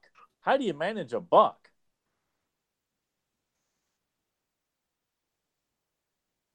Any hints? Come on, throw out to the peanut gallery, Tyler. John Ritter's in this film. John Ritter's in this film? John Ritter's in this film. Americathon. No. The only John Ritter film I can think of. What? That's the only. Bride of Chucky. No. Americathon is awesome. Problem Child. Yes. Yeah. Oh, I've never seen that. What? I've never seen Problem. You're off the show, Val. You got to take her back. All right, we're doing it to PowerCon. We're making sure it's going to stop everything. We're showing her Problem Child in the middle of the He-Man panel here. So sorry, I've never seen it. Could you see that? They just stopped the panel and Val's like, and now for a special presentation of Problem Child. Is it I assume it's a comedy. It's it's about a foul-mouthed kid who gets adopted by John Ritter. Oh, no, I haven't seen that. Oh, it's hilarious. Do you and Joe live underneath the same rock? What is going on here? I've seen Americathon. So she is really all about. I've never even heard of them. Was it some indie flick about in Nebraska or something like that? It's awful, but it doesn't star John Ritter. Not even Sling Blade or Stay Tuned. America has gone broke, so they have to. So they come up with this idea to do a telethon to make money for the national budget for the United States. It's like the most ridiculous. It's a comedy movie. It's one of those like. Oh, I'm sure it sounds hilarious. It's a ridiculous '80s comedy, and it stars John. I don't know if John Ritter plays the president. I can't remember. It turns out John Ritter's not even in it at all. Yeah, some guy who looks like John Ritter happens to be in it. It's like, how come Three's Company the movie? That's Have you at least seen Three's Company? Of course, I watched Three's Company. I just had to ask the way you carrying on, like John Ritter. I mean, he was in that movie Americathon or whatever the hell it's called. Tripper. Jack Tripper was awesome. He was like the bomb. Like he just I love Three's Company back in the day. Then it kind of. And I loved Mr. Roper, but I loved Mr. and Mrs. Roper, but I loved Mr. Furley too. Yeah, Don Knotts. It's like you can't go wrong. You cast Don Knotts in something. It's like I agree. He was pretty good. Welcome to the debut episode of Three's a Crowd, the Three's Company podcast. I am Nathan Kennedy. I'm here with Tyler Baker and Danielle. And this is our premiere episode here. We're starting with episode 1, the pilot here. Who was your favorite blonde bimbo? I like Cindy the most. She had nice long legs. So, God. All right. We're done. Where do we go from here? I got to go to the bathroom, then bed. That's where I got to go from here. I got to feed my dog. She's like over here just staring at me for the right, everyone has to feed something or pee in something. So until then, see you next week. Thanks, guys. From us. Bye, guys. Later. Thank you again.